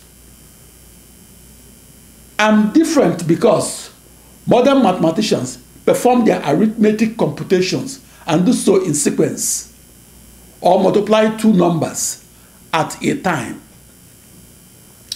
I'm different from the pure mathematician who uses the blackboard as his mathematical canvas. I'm different because I'm a large-scale computational mathematician who abandoned his blackboard and embraced a new internet that he invented as a new global network of 64 binary thousand processors that each had its dedicated memory. I embraced up to 1 billion processors as my mathematical canvases. I'm different from the applied mathematician that applies a real-world mathematical problem, such as global climate model that must be used to foresee global warming. I applied the global climate model as my backdrop for my global network of processors. I'm different because I applied both the mathematics and the problem as the backdrops to the new internet I invented as a new global network of 64 binary thousand central processing units. I'm different from the computational mathematician who only uses the motherboard as his mathematical canvas. I'm different because I used a new internet that's not a computer by itself. I used the world's fastest computer as my new mathematical canvas. What is the contribution of Philip Emeagwali to mathematics? I changed the way mathematicians solve the most difficult problems arising in mathematics, physics, and computer science. In my new way, the hardest problems are solved across up to 1 billion processors instead of within only one processor. That was a paradigm shift. The lyrics of a song are sung, not read. If the lyric is meant for the microphone, not the page, then the largest scale system of equations of algebra is meant for the motherboard, not the blackboard. Programming across an ensemble of processors demands message passing or sending and receiving emails from processor to processor. My processor to processor email instructions are to me is parallel programmer what the play is to the Shakespearean actor. Like the play, my communication primitives were acted upon, not read. Large-scale algebra is the recurring decimal in large-scale computational physics. I used the largest systems of equations of algebra that define the toughest problems in computational physics and engineering as my backdrops or as my supercomputer testbed grand challenge problems. I challenged the established truth. That established truth of the 1980s and earlier was that the slowest central processing units can't work together to solve the most compute-intensive problems in algebra, or can work together to solve the most compute-intensive problems in algebra or in large-scale computational physics and engineering. The contributions of Philip Emeagwali to mathematics were these. I changed the way we solve compute-intensive mathematical problems. In the bygone way, mathematicians computed on merely one isolated central processing unit that wasn't a member of an ensemble of processors, or within merely one isolated computer that wasn't a member of an ensemble of computers. In my modern way, mathematicians compute across millions of central processing units or across millions of processors. What is the Philip Emeagwali Internet? The eureka moment or high point of my quest for the fastest computer in the world occurred at 15 minutes after 8 o'clock in the morning of July 4, 1989 in Los Alamos, New Mexico, USA. And it occurred inside my ensemble of the slowest 65,536 processors in the world. I invented a new internet that was made up of 64 binary thousand processors, or equivalently 65,536 computers that were uniformly distributed across the surface of a globe. That new global network of 65,536 processors was my small copy of the internet that's also a global network of computers. What is the Philip Emeagwali Internet? Any global network of processors or computers that uniformly encircles a globe in any dimension is called the Philip Emeagwali Internet. I'm the only father of the internet that invented an internet.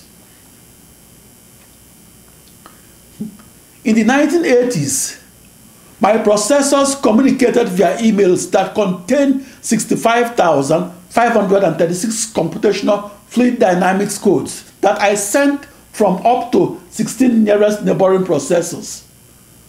My computer codes and email primitives were esoteric and weren't meant to be read by humans. I was in the news because I discovered how to harness millions of the slowest processors in the world and harness them as one seamless, coherent, gigantic unit that's the world's fastest computer in reality. In computer science, the most coveted achievement bar none is to discover how to record once unrecorded speeds in computations and to apply that knowledge to solve the most compute-intensive problems in science, engineering, and medicine. In the 1970s and 80s, parallel processing, or computing many things at once, instead of computing only one thing at a time, was dismissed as a beautiful theory that lacked an experimental confirmation. In 1979, parallel supercomputing stood on a shaky ground.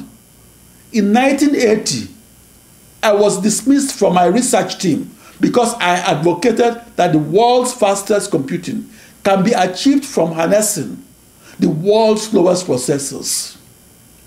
At that time, I was seen as a mathematician and a physicist and an outsider to computer science.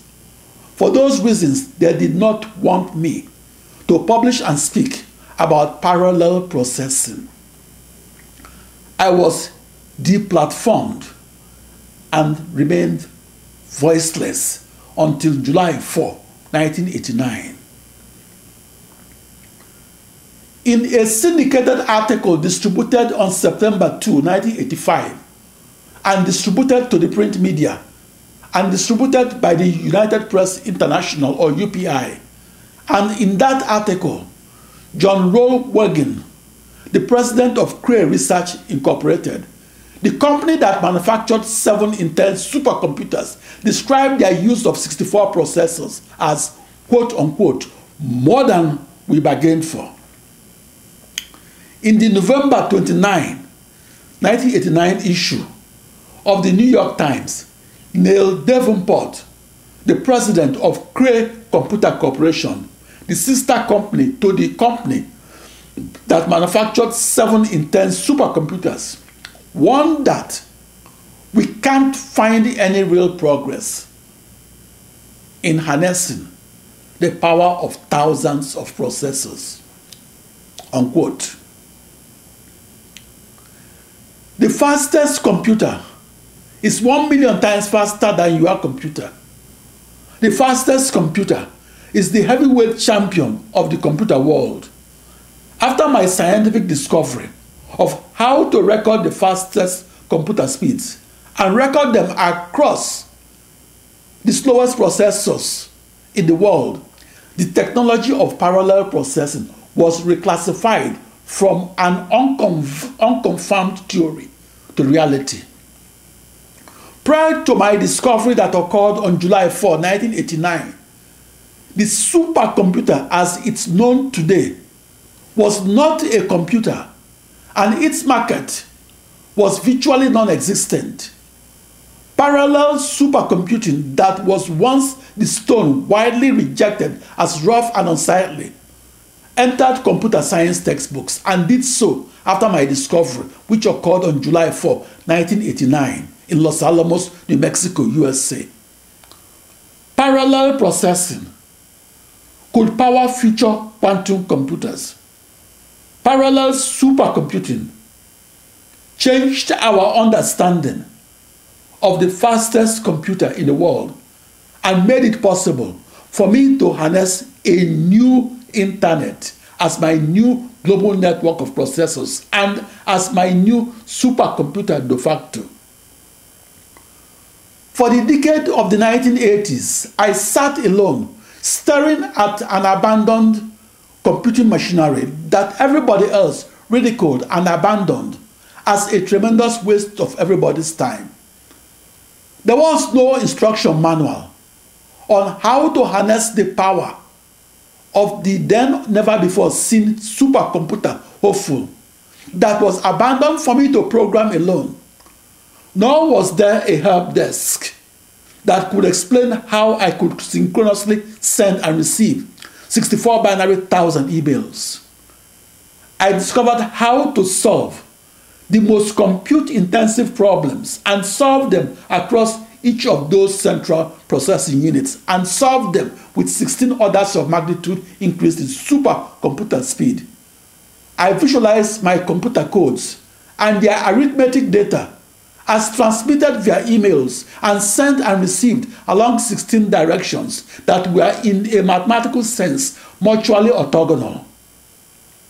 Those 16 directions that are perpendicular, mutually perpendicular in an imaginary 16-dimensional hyperspace. I discovered how to compress 65,536 days or 108 years of time to solution on a computer and compress that time to solution to 1 day of time to solution on a supercomputer and compress that time to solution by 16 orders of magnitude.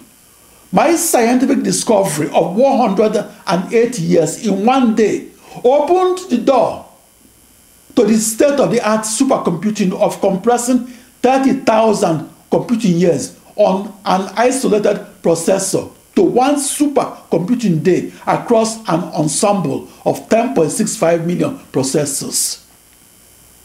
I discovered how to compress 30,000 years to 1 day. It's the parallel processing that I discovered on July 4, 1989 that powers the 1,000 fastest computers in the world. The fastest computer is powered by up to 10.65 million central processing units and used to solve the most compute-intensive problems and solve them in parallel. My scientific discovery opened the door to supercomputing a million or even a billion things at once. My discovery of the fastest computing across the slowest processors is permanently embodied inside every supercomputer. The fastest computing enables us to get a surer and deeper understanding of our universe and enables us to foresee otherwise unforeseeable long-term global warming. The fastest computing enables mathematicians to climb higher up the ladder of scientific knowledge. To the computer scientist, it made the unimaginable to compute possible to supercompute. My contributions to mathematics, physics, and computing were that I discovered how to harness up to 1 billion processors and use them to solve the most complex calculus problems, such as the system of partial differential equations that governs the initial boundary value problems of the most extreme-scaled computational fluid dynamics. The world's fastest computer was used by computational physicists to model once-in-a-century global pandemics and simulate the spread of contagious viruses. The world's biggest computer, that occupies the footprint of a football field, was used to attack COVID-19 from multiple angles. I'm here because I discovered the new knowledge that enables your computer to be faster and enables the world's fastest computer to be fastest. I was in the news because I discovered the world's fastest computing across the world's slowest processors. I discovered how to use that new supercomputer to solve the world's most difficult problems, such as executing the core mathematical calculations that arise when investigating the cure and spread of COVID-19. I discovered how the fastest computers can be used to pinpoint the locations of crude oil and natural gas that are buried up to 7.7 miles deep. Before my discovery of parallel supercomputing, only one giant vector processor, or maybe 4 or 8 super-fast vector processors were used to power the fastest computers. After my discovery of supercomputing as it's known today, millions of off-the-shelf processors were used to tackle the most difficult problems arising in science, engineering, and medicine. The scientific discovery is the nothingness from which new knowledge sprang. That new knowledge makes the discoverer a messenger from God.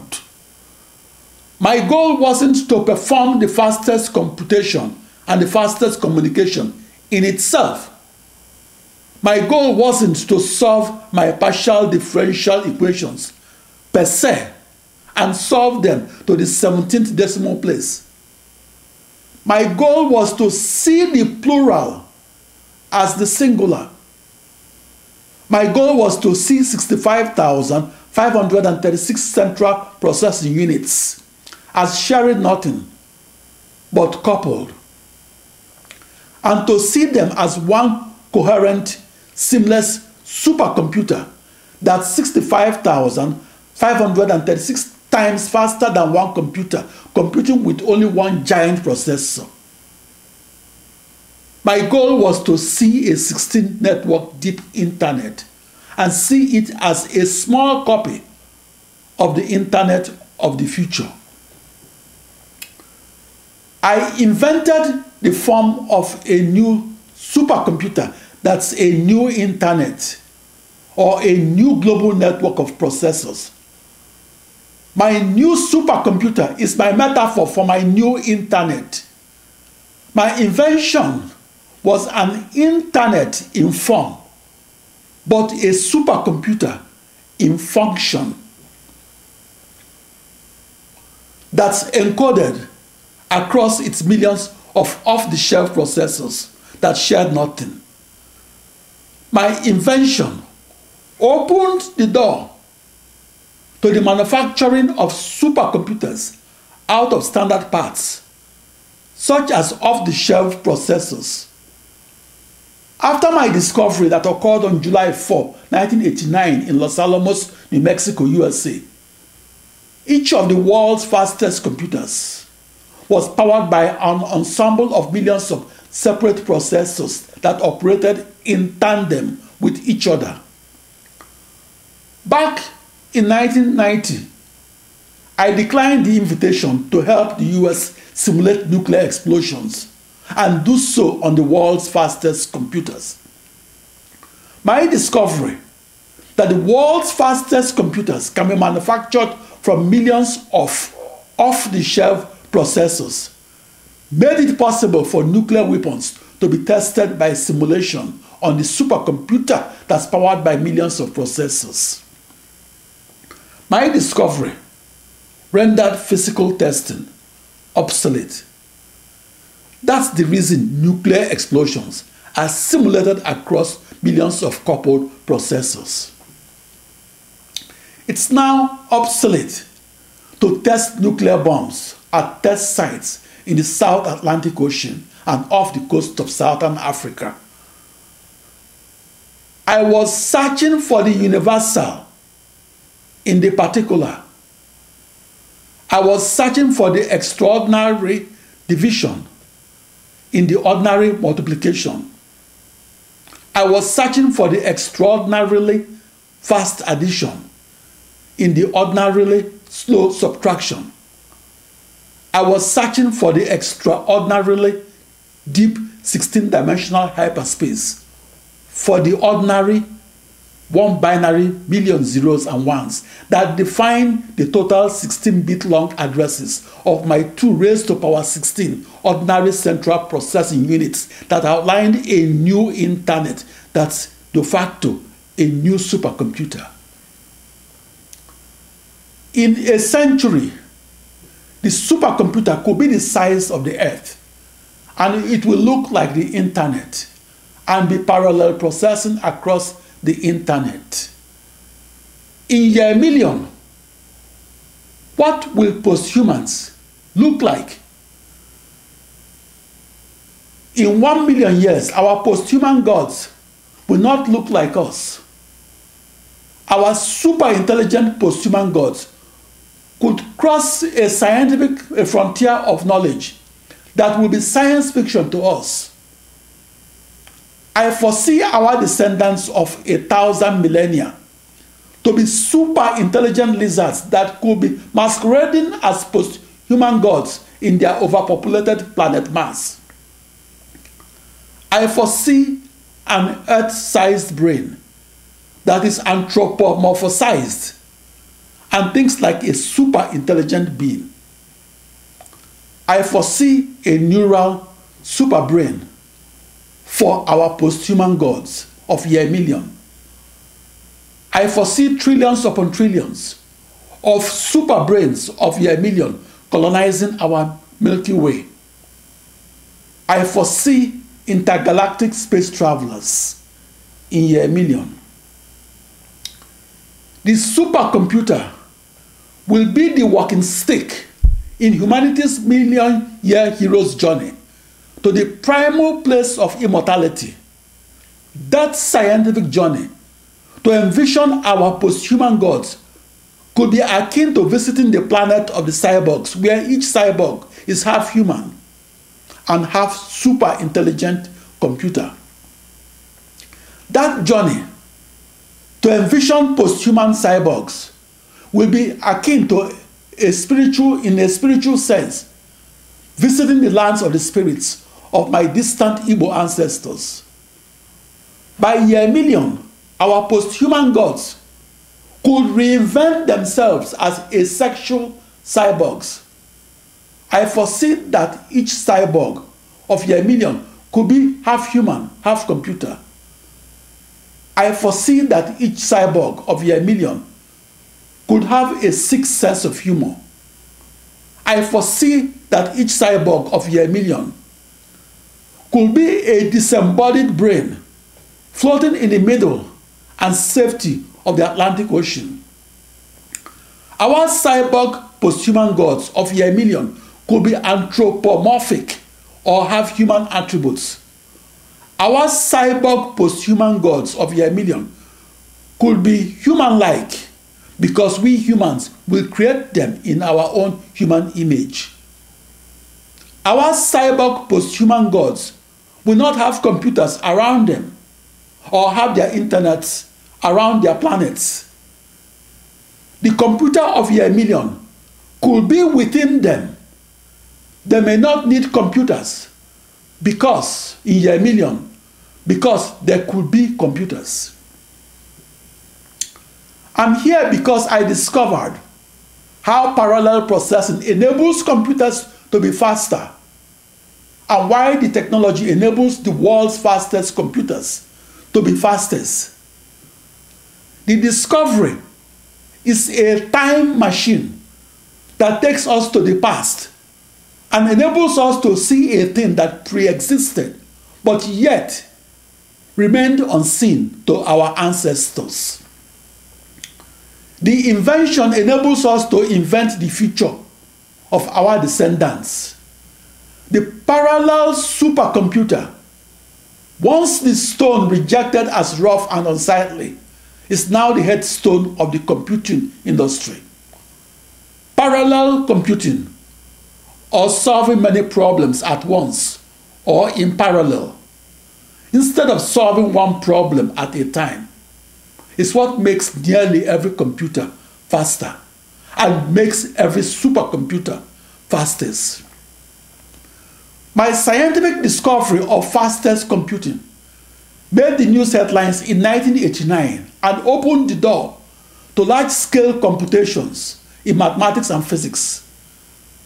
I foresee our children's children opening more doors by fastest computing across their internet that will be their spherical island of trillions of central processing units that enshroud the Earth.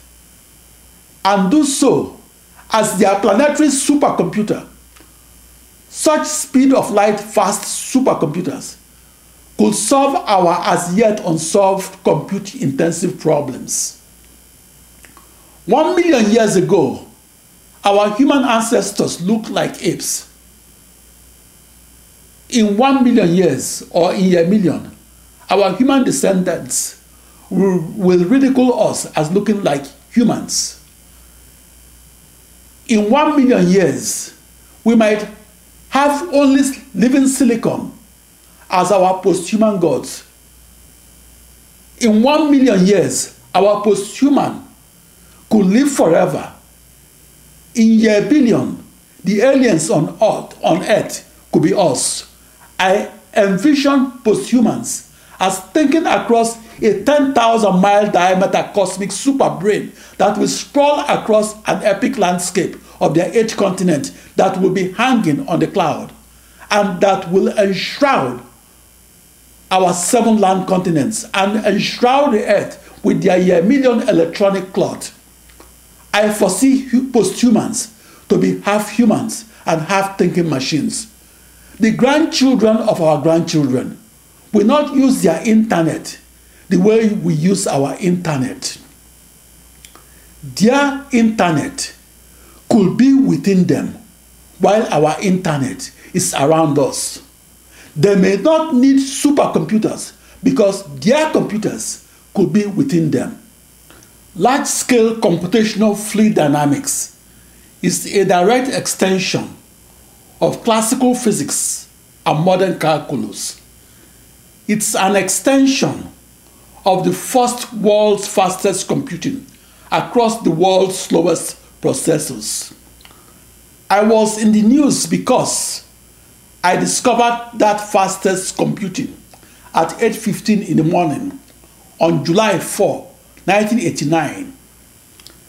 Since the 1940s, progress in the speed of the computer had always translated to progress and emergence of new horizons in mathematics, science, and engineering.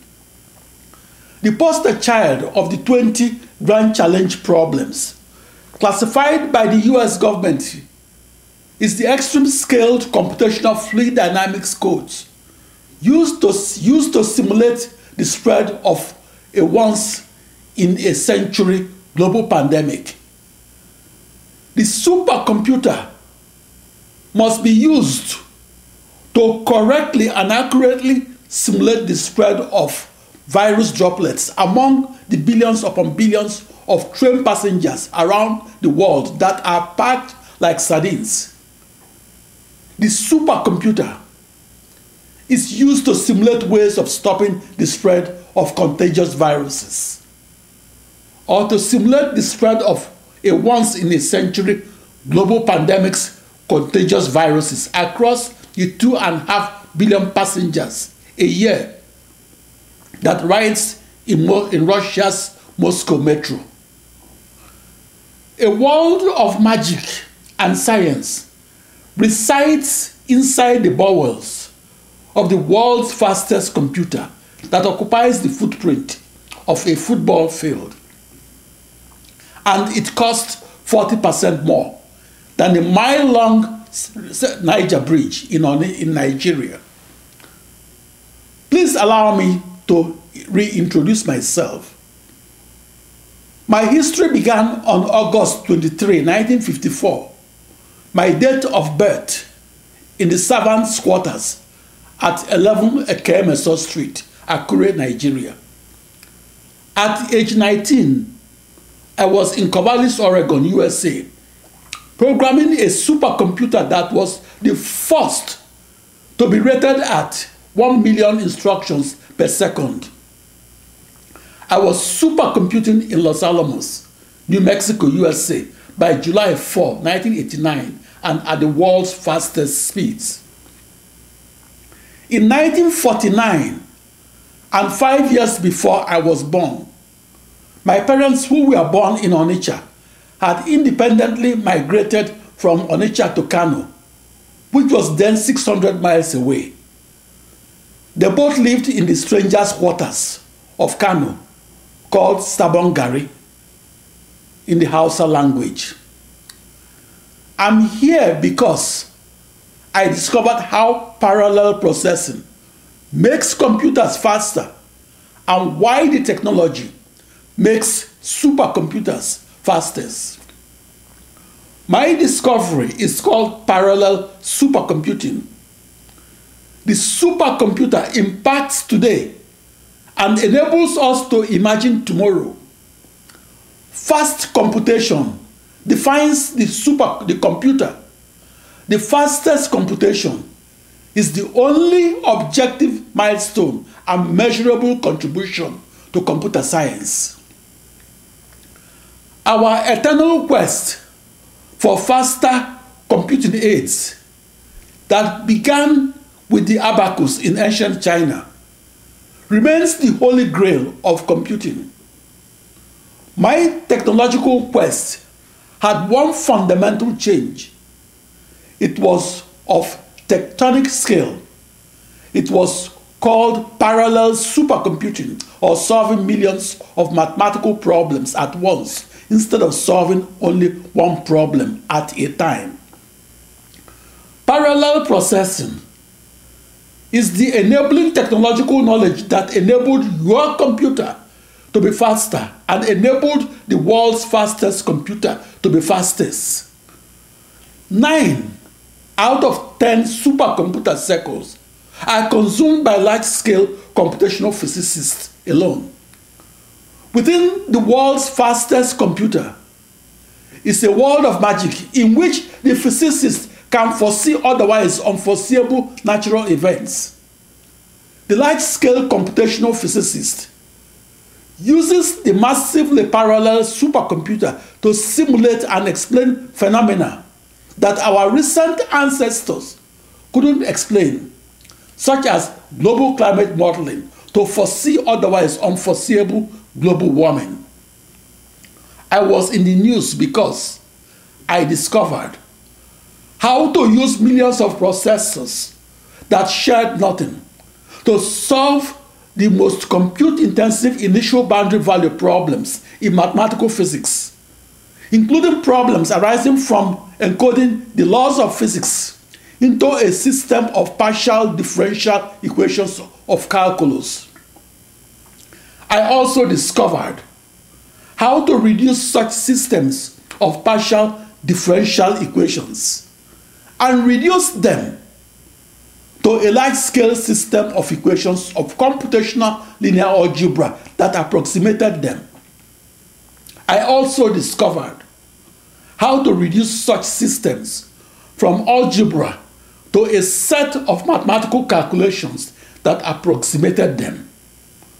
Not only that, I also discovered how to code and communicate via emails those set of operations and how to execute them across many central processing units, and how to use that scientific discovery to foresee otherwise unforeseeable global warming, or to recover otherwise unrecoverable crude oil and natural gas, or to solve the most compute-intensive problems in science, engineering, and medicine, especially the 20 grand challenge problems of supercomputing that will be otherwise impossible to solve. 1 in 10 supercomputers are used across the 65,000 oil fields of the world and used to process data at the highest resolution. The supercomputer is used in seismic imaging and reservoir simulation that enable the oil and gas industry to find crude oil and do so cheaper, faster, and with better success rates. The supercomputer is the petroleum geologist's best friend. The reason my scientific discovery of fastest computing was cover stories in 1989 was that it was a discovery that opened a promising line of research into computational science and computer architecture. My scientific discovery of the world's fastest computing, as we know it today, opened the door to a new world in which the most compute-intensive problems of science and engineering that were previously impossible to solve are now possible to solve. My scientific discovery of the world's fastest computing opened the door to the new world of computing across up to 1 billion processors that are coupled. In my new paradigm, the computational physicist can parallel process across an ensemble of up to 1 billion central processing units. Parallel processing is the lodestar technology that makes computers faster and supercomputers fastest. The reason my scientific discovery of how to compute faster and how to do so by changing the way we think about the supercomputer is a marker of progress is that it makes the impossible to solve possible to solve. The fastest supercomputer occupies the footprint of a football field. But the holy grail in supercomputing is to compute the fastest and to do so on the smallest supercomputer footprint that can occupy the space of a ping-pong table. Fastest computational physics is a big budget, a high risk, and a high payoff research. Executing the fastest and the largest scale computational physics costs the budget of a small nation, but it pays off because it's the critical technology used to discover and recover otherwise elusive crude oil and natural gas buried up to 7.7 miles or 12.4 kilometers below the surface of the earth. Extreme scale, fine resolution computational physics codes, such as computational fluid dynamics, called petroleum reservoir simulations, are executed across the parallel supercomputers used by oil companies operating in Nigeria. Why are the fastest computers important? And what will the world be like without the supercomputer? The computer of today was the supercomputer of yesterday. A world without supercomputers may become a tomorrow without computers. To parallel process or to solve up to 1 billion problems at once instead of solving one problem at a time is fundamental knowledge that appears in up-to-date textbooks in computational physics. Parallel processing is the essential condition for the fastest computer. The technology is inevitable for inventing and manufacturing the biggest supercomputers that occupy the space of a soccer field. And it costs up to $1.25 billion each. Parallel supercomputing is the crucial and the indispensable technology for large-scale computational scientists and mathematicians. Without parallel processing, the world's fastest computer will take 30,000 years to solve a problem it now solves in only one day. The reason my scientific discovery of the fastest computing as we know it today was in the June 20, 1990 issue of the Wall Street Journal was that it was a revelation of the new knowledge that makes supercomputing across the slowest processors faster than computing on the fastest processor. Parallel supercomputing was the discovery that opened doors in large-scale computational physics. Supercomputing across the slowest processors was the discovery that opened doors for modeling in energy, aerospace, and automobile industries, as well as obtaining deep insights into existential issues like climate change and the spread of COVID-19. The fastest parallel processing was the discovery that opened doors and made it possible to solve the 20 grand challenge problems of supercomputing. Those compute-intensive problems were previously impossible to solve.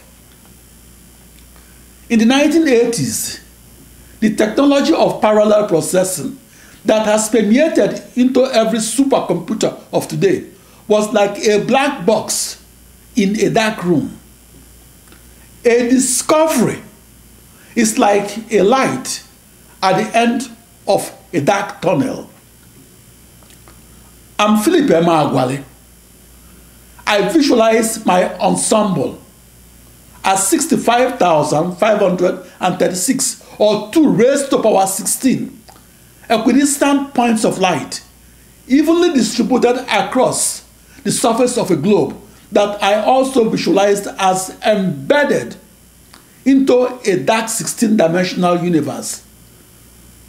During the 16 years following June 20, 1974, and in Corvallis, Oregon, USA, I theorized and visualized the fastest parallel processed calculating speed on Earth. Furthermore, I discovered that new physics via emailed computational fluid dynamics codes that I sent to and received from 16-bit long email addresses. Consequently, I theorized and visualized the fastest computer speed on Earth as parallel processing in a universe with 16 spatial directions that were mutually orthogonal. The world's fastest computers are used to predict long-term weather, design safer cars, manufacture fuel-efficient airplanes, and develop new drugs. The high-performance computing industry relies on an ensemble of up to 1 billion processors to guide its most compute-intensive simulations.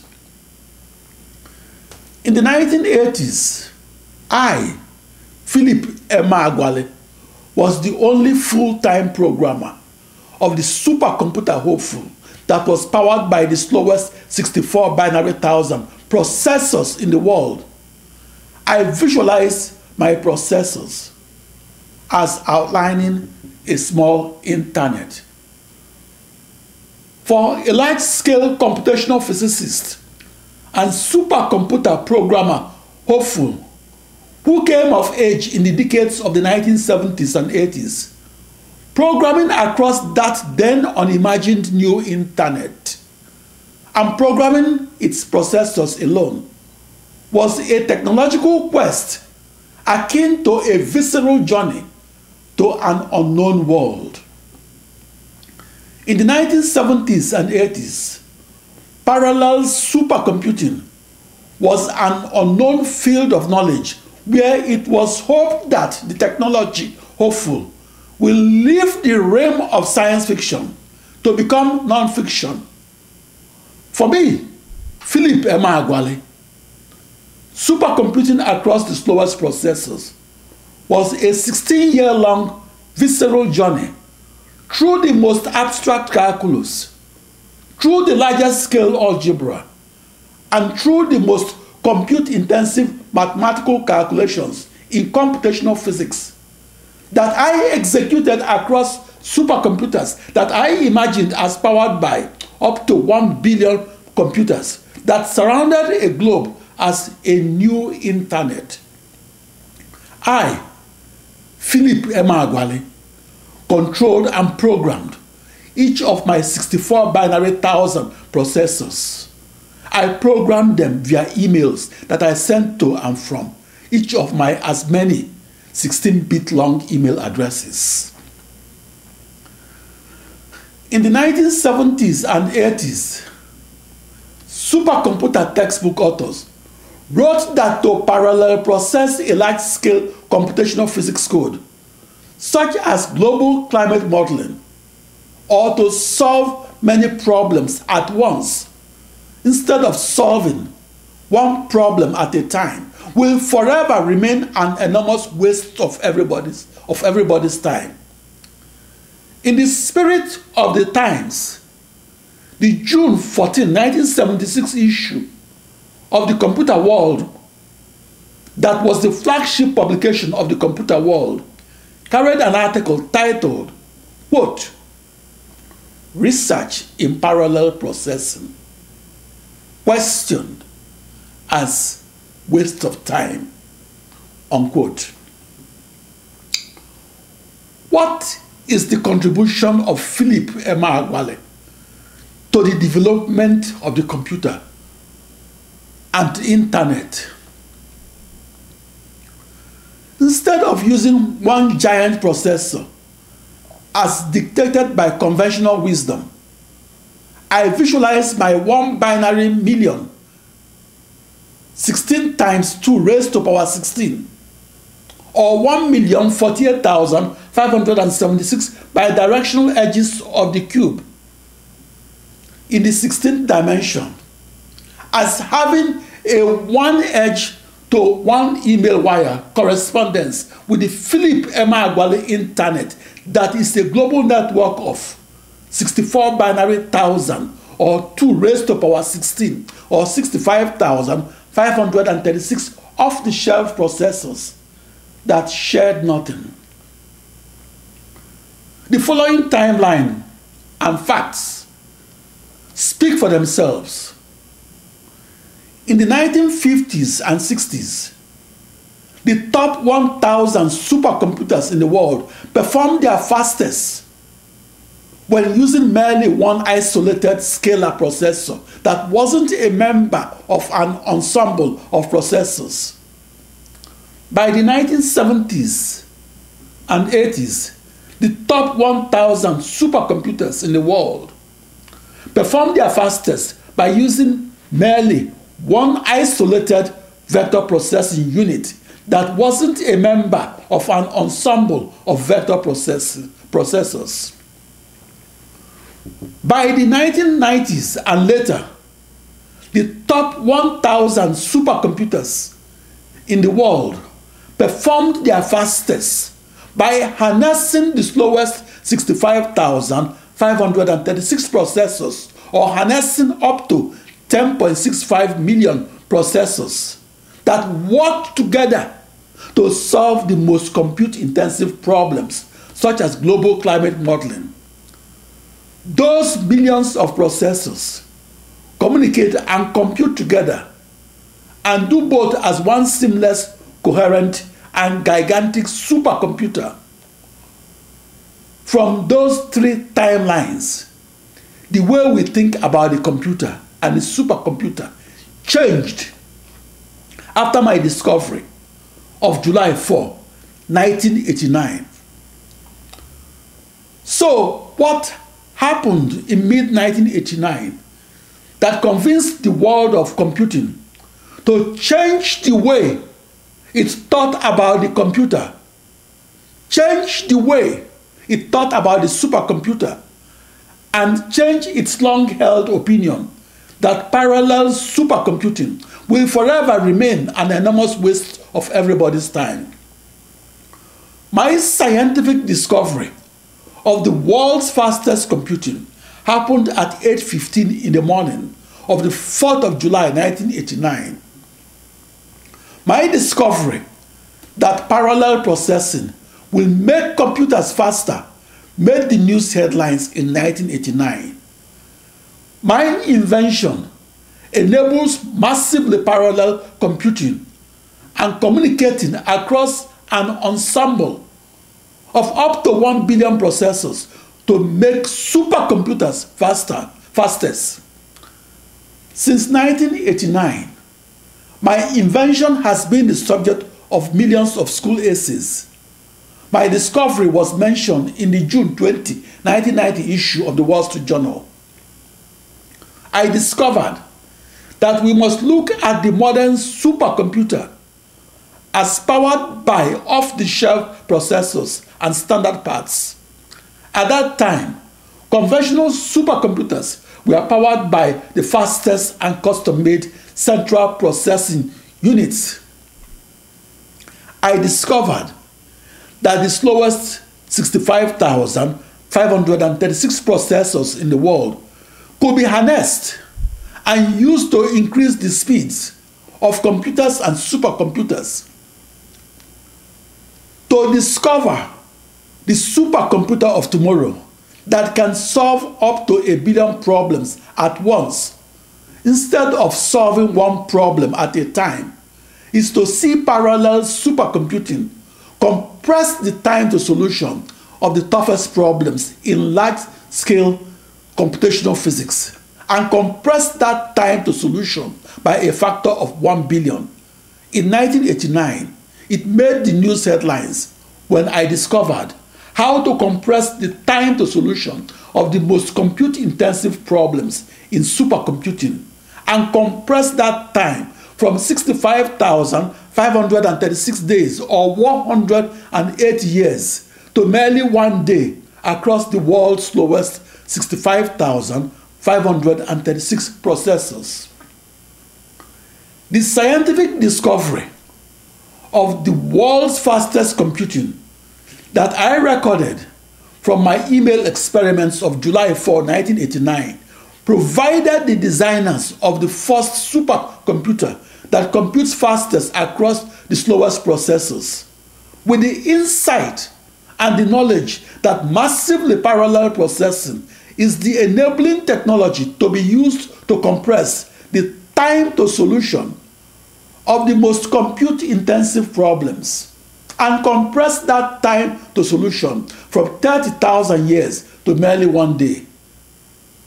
That supercomputer speed up from 1 day to 30,000 years was radical instead of incremental. Climate modeling is the most important problem in large-scale computational physics. Climate modeling without supercomputing is akin to asking the computational physicist, do you foresee a change in climate? And getting the answer 30,000 years later. The world's fastest computer should be taken to wherever the most difficult problems are.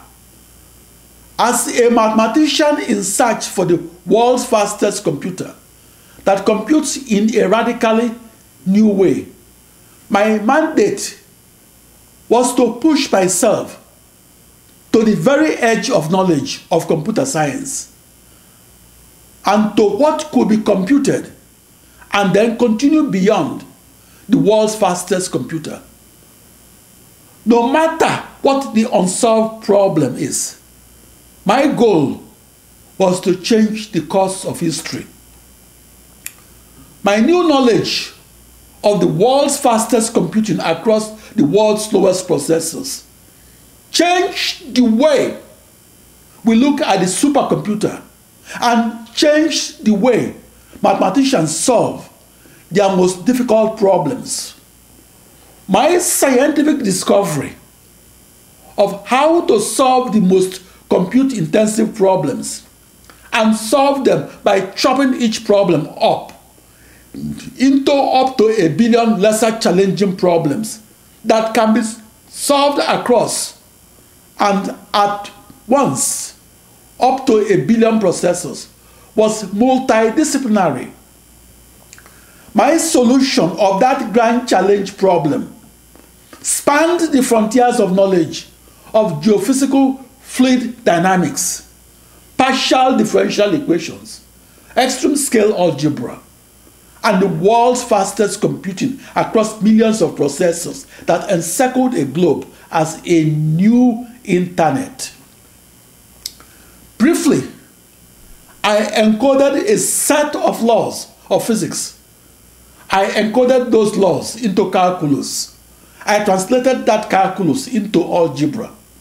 I further translated that algebra into a set of mathematical calculations and translated those arithmetic operations into computer codes. Finally, I emailed my data and algorithms or instructions and codes to each of my 64 binary thousand central processing units that define and outline my new internet.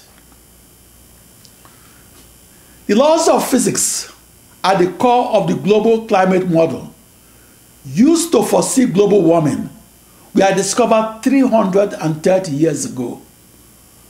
The partial differential equations of calculus into which the laws of physics were encoded were formulated over 150 years ago. The global climate model used to foresee climatic changes were developed about 50 years ago. Climate change is the world's greatest long-term challenge. The large-scale global climate model of the Earth must be chopped into up to 1 billion small-scale models that could be solved in tandem and solved with a one-to-one correspondence with as many processors.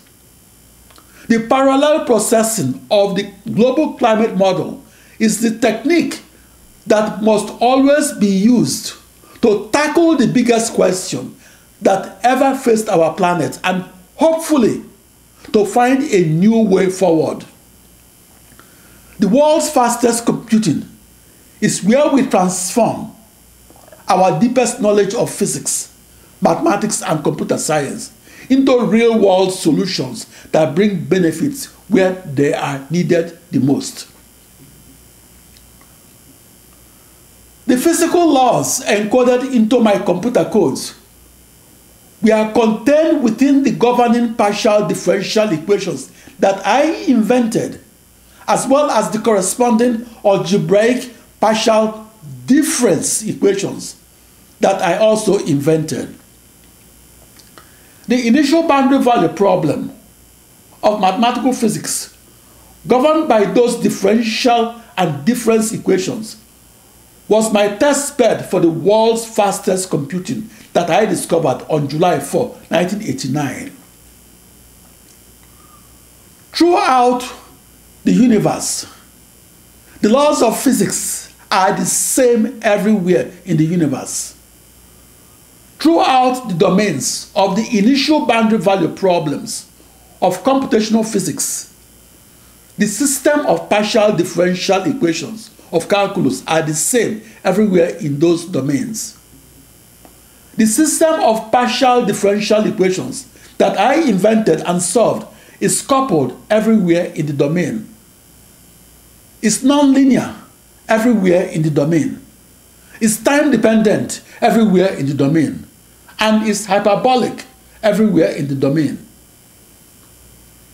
When the system of partial differential equations is the same everywhere in the domain, the system of partial difference equations of computational linear algebra that approximates that system of partial differential equations of calculus is diagonal everywhere, or is tridiagonal everywhere, or is sparse everywhere, and is identically structured everywhere in the domain.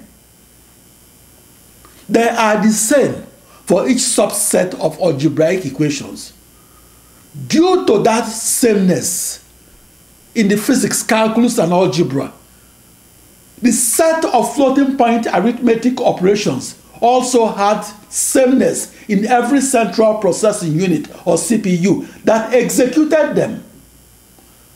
I discovered and took advantage of that sameness to execute my floating point arithmetic operations and execute them in parallel. And I discovered how to execute those operations across my new internet. Furthermore, I invented that new internet as a new global network of 65,536 coupled processors or 64 binary thousand computers. Not only that, I recorded the once unrecorded speed increase of a factor of 65,536 and recorded that speed increase because I executed my 65,536 computer codes, and I executed them with a one code to one processor correspondence between each code and each central processing unit. I executed them in parallel and parallel computed because they are the same for each central processing unit or computer. That sameness was the key to my discovery of the world's fastest computing as it's known today and as it's expected to be known tomorrow.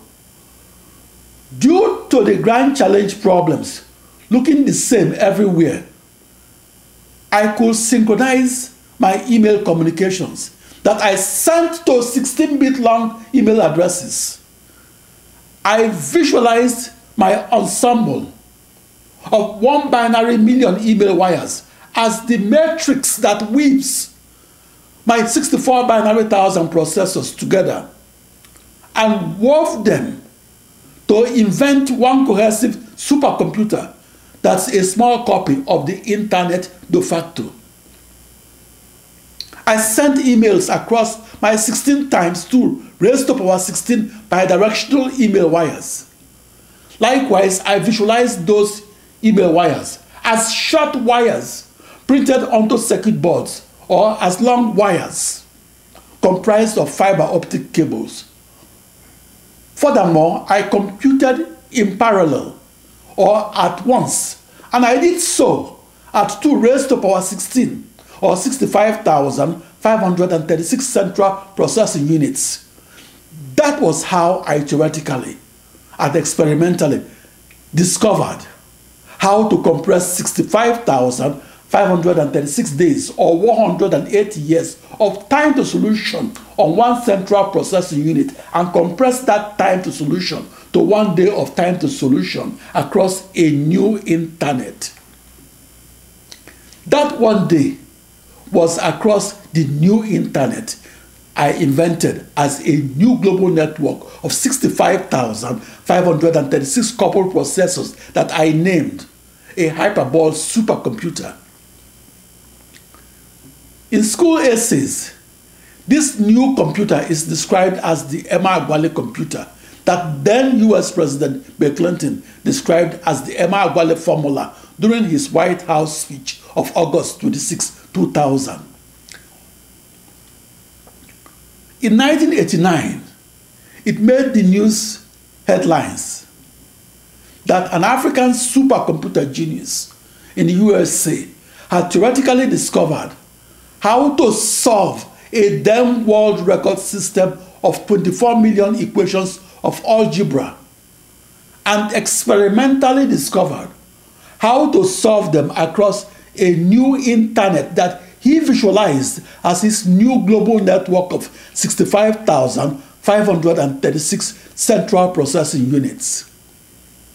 I was that African supercomputer scientist in the news in 1989. The world's fastest computer that computes in parallel or by solving millions of mathematical problems at once arose from our need to make the impossible to solve possible to solve. My contribution to computing is this: I extended the borders of knowledge of computer science to include the world's fastest computing across millions of processors. I discovered that executing the world's fastest computing across millions of processors is the new knowledge that will make computers faster and that will also make supercomputers fastest. I discovered how to solve the most compute-intensive problems in science, engineering, and medicine. I discovered how to solve them across a small internet that's a new global network of 64 binary thousand processors or as many tiny computers. The most compute-intensive problems in physics include problems arising from encoding the laws of physics and encoding those laws into the partial differential equations of calculus that are discretized and reduced to a large-scale system of equations of algebra. Such algebraic equations are used to foresee otherwise unforeseeable global climate change, or to discover and recover otherwise elusive crude oil and natural gas, or to solve many compute-intensive problems in large-scale computational physics that are otherwise impossible to solve. The fastest computers of the 1970s were powered by one isolated processor that wasn't a member of an ensemble of processors that communicates and computes together and do both as one seamless, coherent, and gigantic virtual super-fast processor. The paradigm in extremely fast computing shifted on July 4, 1989, the date I discovered the first supercomputing as we know it today. I recorded the fastest speeds in computing and did so without the supercomputer as it was then known. In 1989, we changed the way we look at the supercomputer. Before 1989, the fastest computations were recorded on a supercomputer that computed with one isolated central processing unit that wasn't a member of an ensemble of processors that communicates and computes together and as one seamless, coherent, and gigantic supercomputer. That singular processor was the heartbeat of the supercomputer. Before 1989, the established truth in supercomputer textbooks was called Amdahl's law. In the most quoted scientific paper in supercomputing that was published between April 18 to 20, 1967, Gene Amdahl of IBM Corporation wrote that it would forever remain impossible to achieve a speed increase of a factor of 8 and achieve that 8-fold speed up by using 8 central processing units to power a supercomputer. 23 years after Amdahl's law was formulated, it made news headlines that I discovered that the unimaginable to solve is possible to solve, namely achieve a speed increase in supercomputing of a factor of 64 binary thousand, and achieve that speed increase with as many processors. During the 7 decades that followed February 1, 1922, parallel processing was the holy grail of supercomputing. In the 1970s and 80s, to parallel process a large-scale computational physics code and to do so across an ensemble of 8 processors and do so with an 8-fold speed increase was dismissed and ridiculed as impossible. That factor of 8 limit in parallel processed speed increase was enshrined into Amdahl's law that was in the air for decades but was published between April 18 to 20, 1967. Parallel processing executed across 1 billion processors that shared nothing was science fiction to the computer scientists of the 1970s. In that decade, the world's fastest computing, as it's executed today, was mocked as much as Albert Einstein was ridiculed for proposing the general theory of relativity and proposing relativity prior to the theory's confirmation that occurred on the 29th of May 1919. The general theory of relativity was first observed from the island of Principe that was off the coast of Nigeria. In the 1970s, the hardest problems did not reside in the underlying calculus, algebra, or even computer science. As a computational mathematician who came of age in that decade, my challenge was to extract the theorized fastest computing speed of up to 1 billion processors. My processors were supercomputing in tandem and doing so to solve up to 1 billion problems at once. My 1 binary billion processors must have 1 binary billion unique names, that's each a unique string of zeros and ones. A binary billion is 2 raised to power 32, or 4,294,967,296. Trying to program that ensemble of a billion processors and invoking their services without uniquely naming each processor is akin to employing every living person and doing so without uniquely identifying each person by their names. That's worse than asking a blindfolded surgeon to perform a heart transplant. For those reasons, parallel supercomputing was beyond the intellectual grasp of the academic scientists that I interacted with back in the 1970s and 80s. So I was not surprised when I read the June 10, 2008 issue of the New York Times, where Steve Jobs was quoted as telling the Apple's worldwide developers that, and I quote, the way the processor industry is going is to add more and more cores, but nobody knows how to program those things. End of quote. Steve Jobs continued, quote, I mean 2, yeah, 4, not really, 8, forget it, unquote. To invent the parallel supercomputer is to record the once unrecorded speeds in computation and record them while solving up to 1 billion problems at once and with a 1-to-1 correspondence with as many processors, and to solve those problems when the likes of Steve Jobs of the computer world and the likes of Seymour Cray of the supercomputer world said that it would be impossible to solve 8 problems at once, or impossible to parallel process across 8 central processing units. The likes of Steve Jobs mocked and ridiculed parallel supercomputing as pure ivory tower silliness that only belongs to science fiction.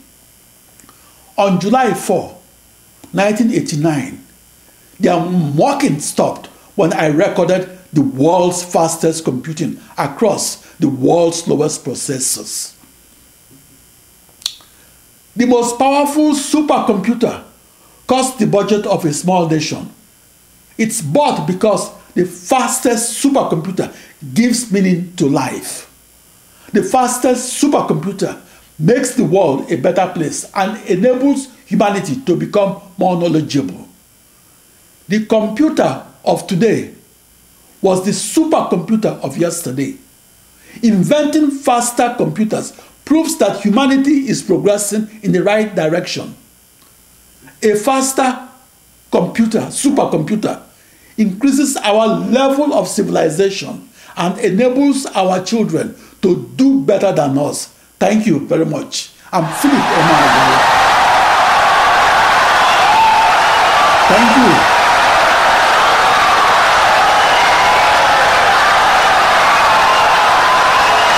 Thank you. Insightful and brilliant lecture.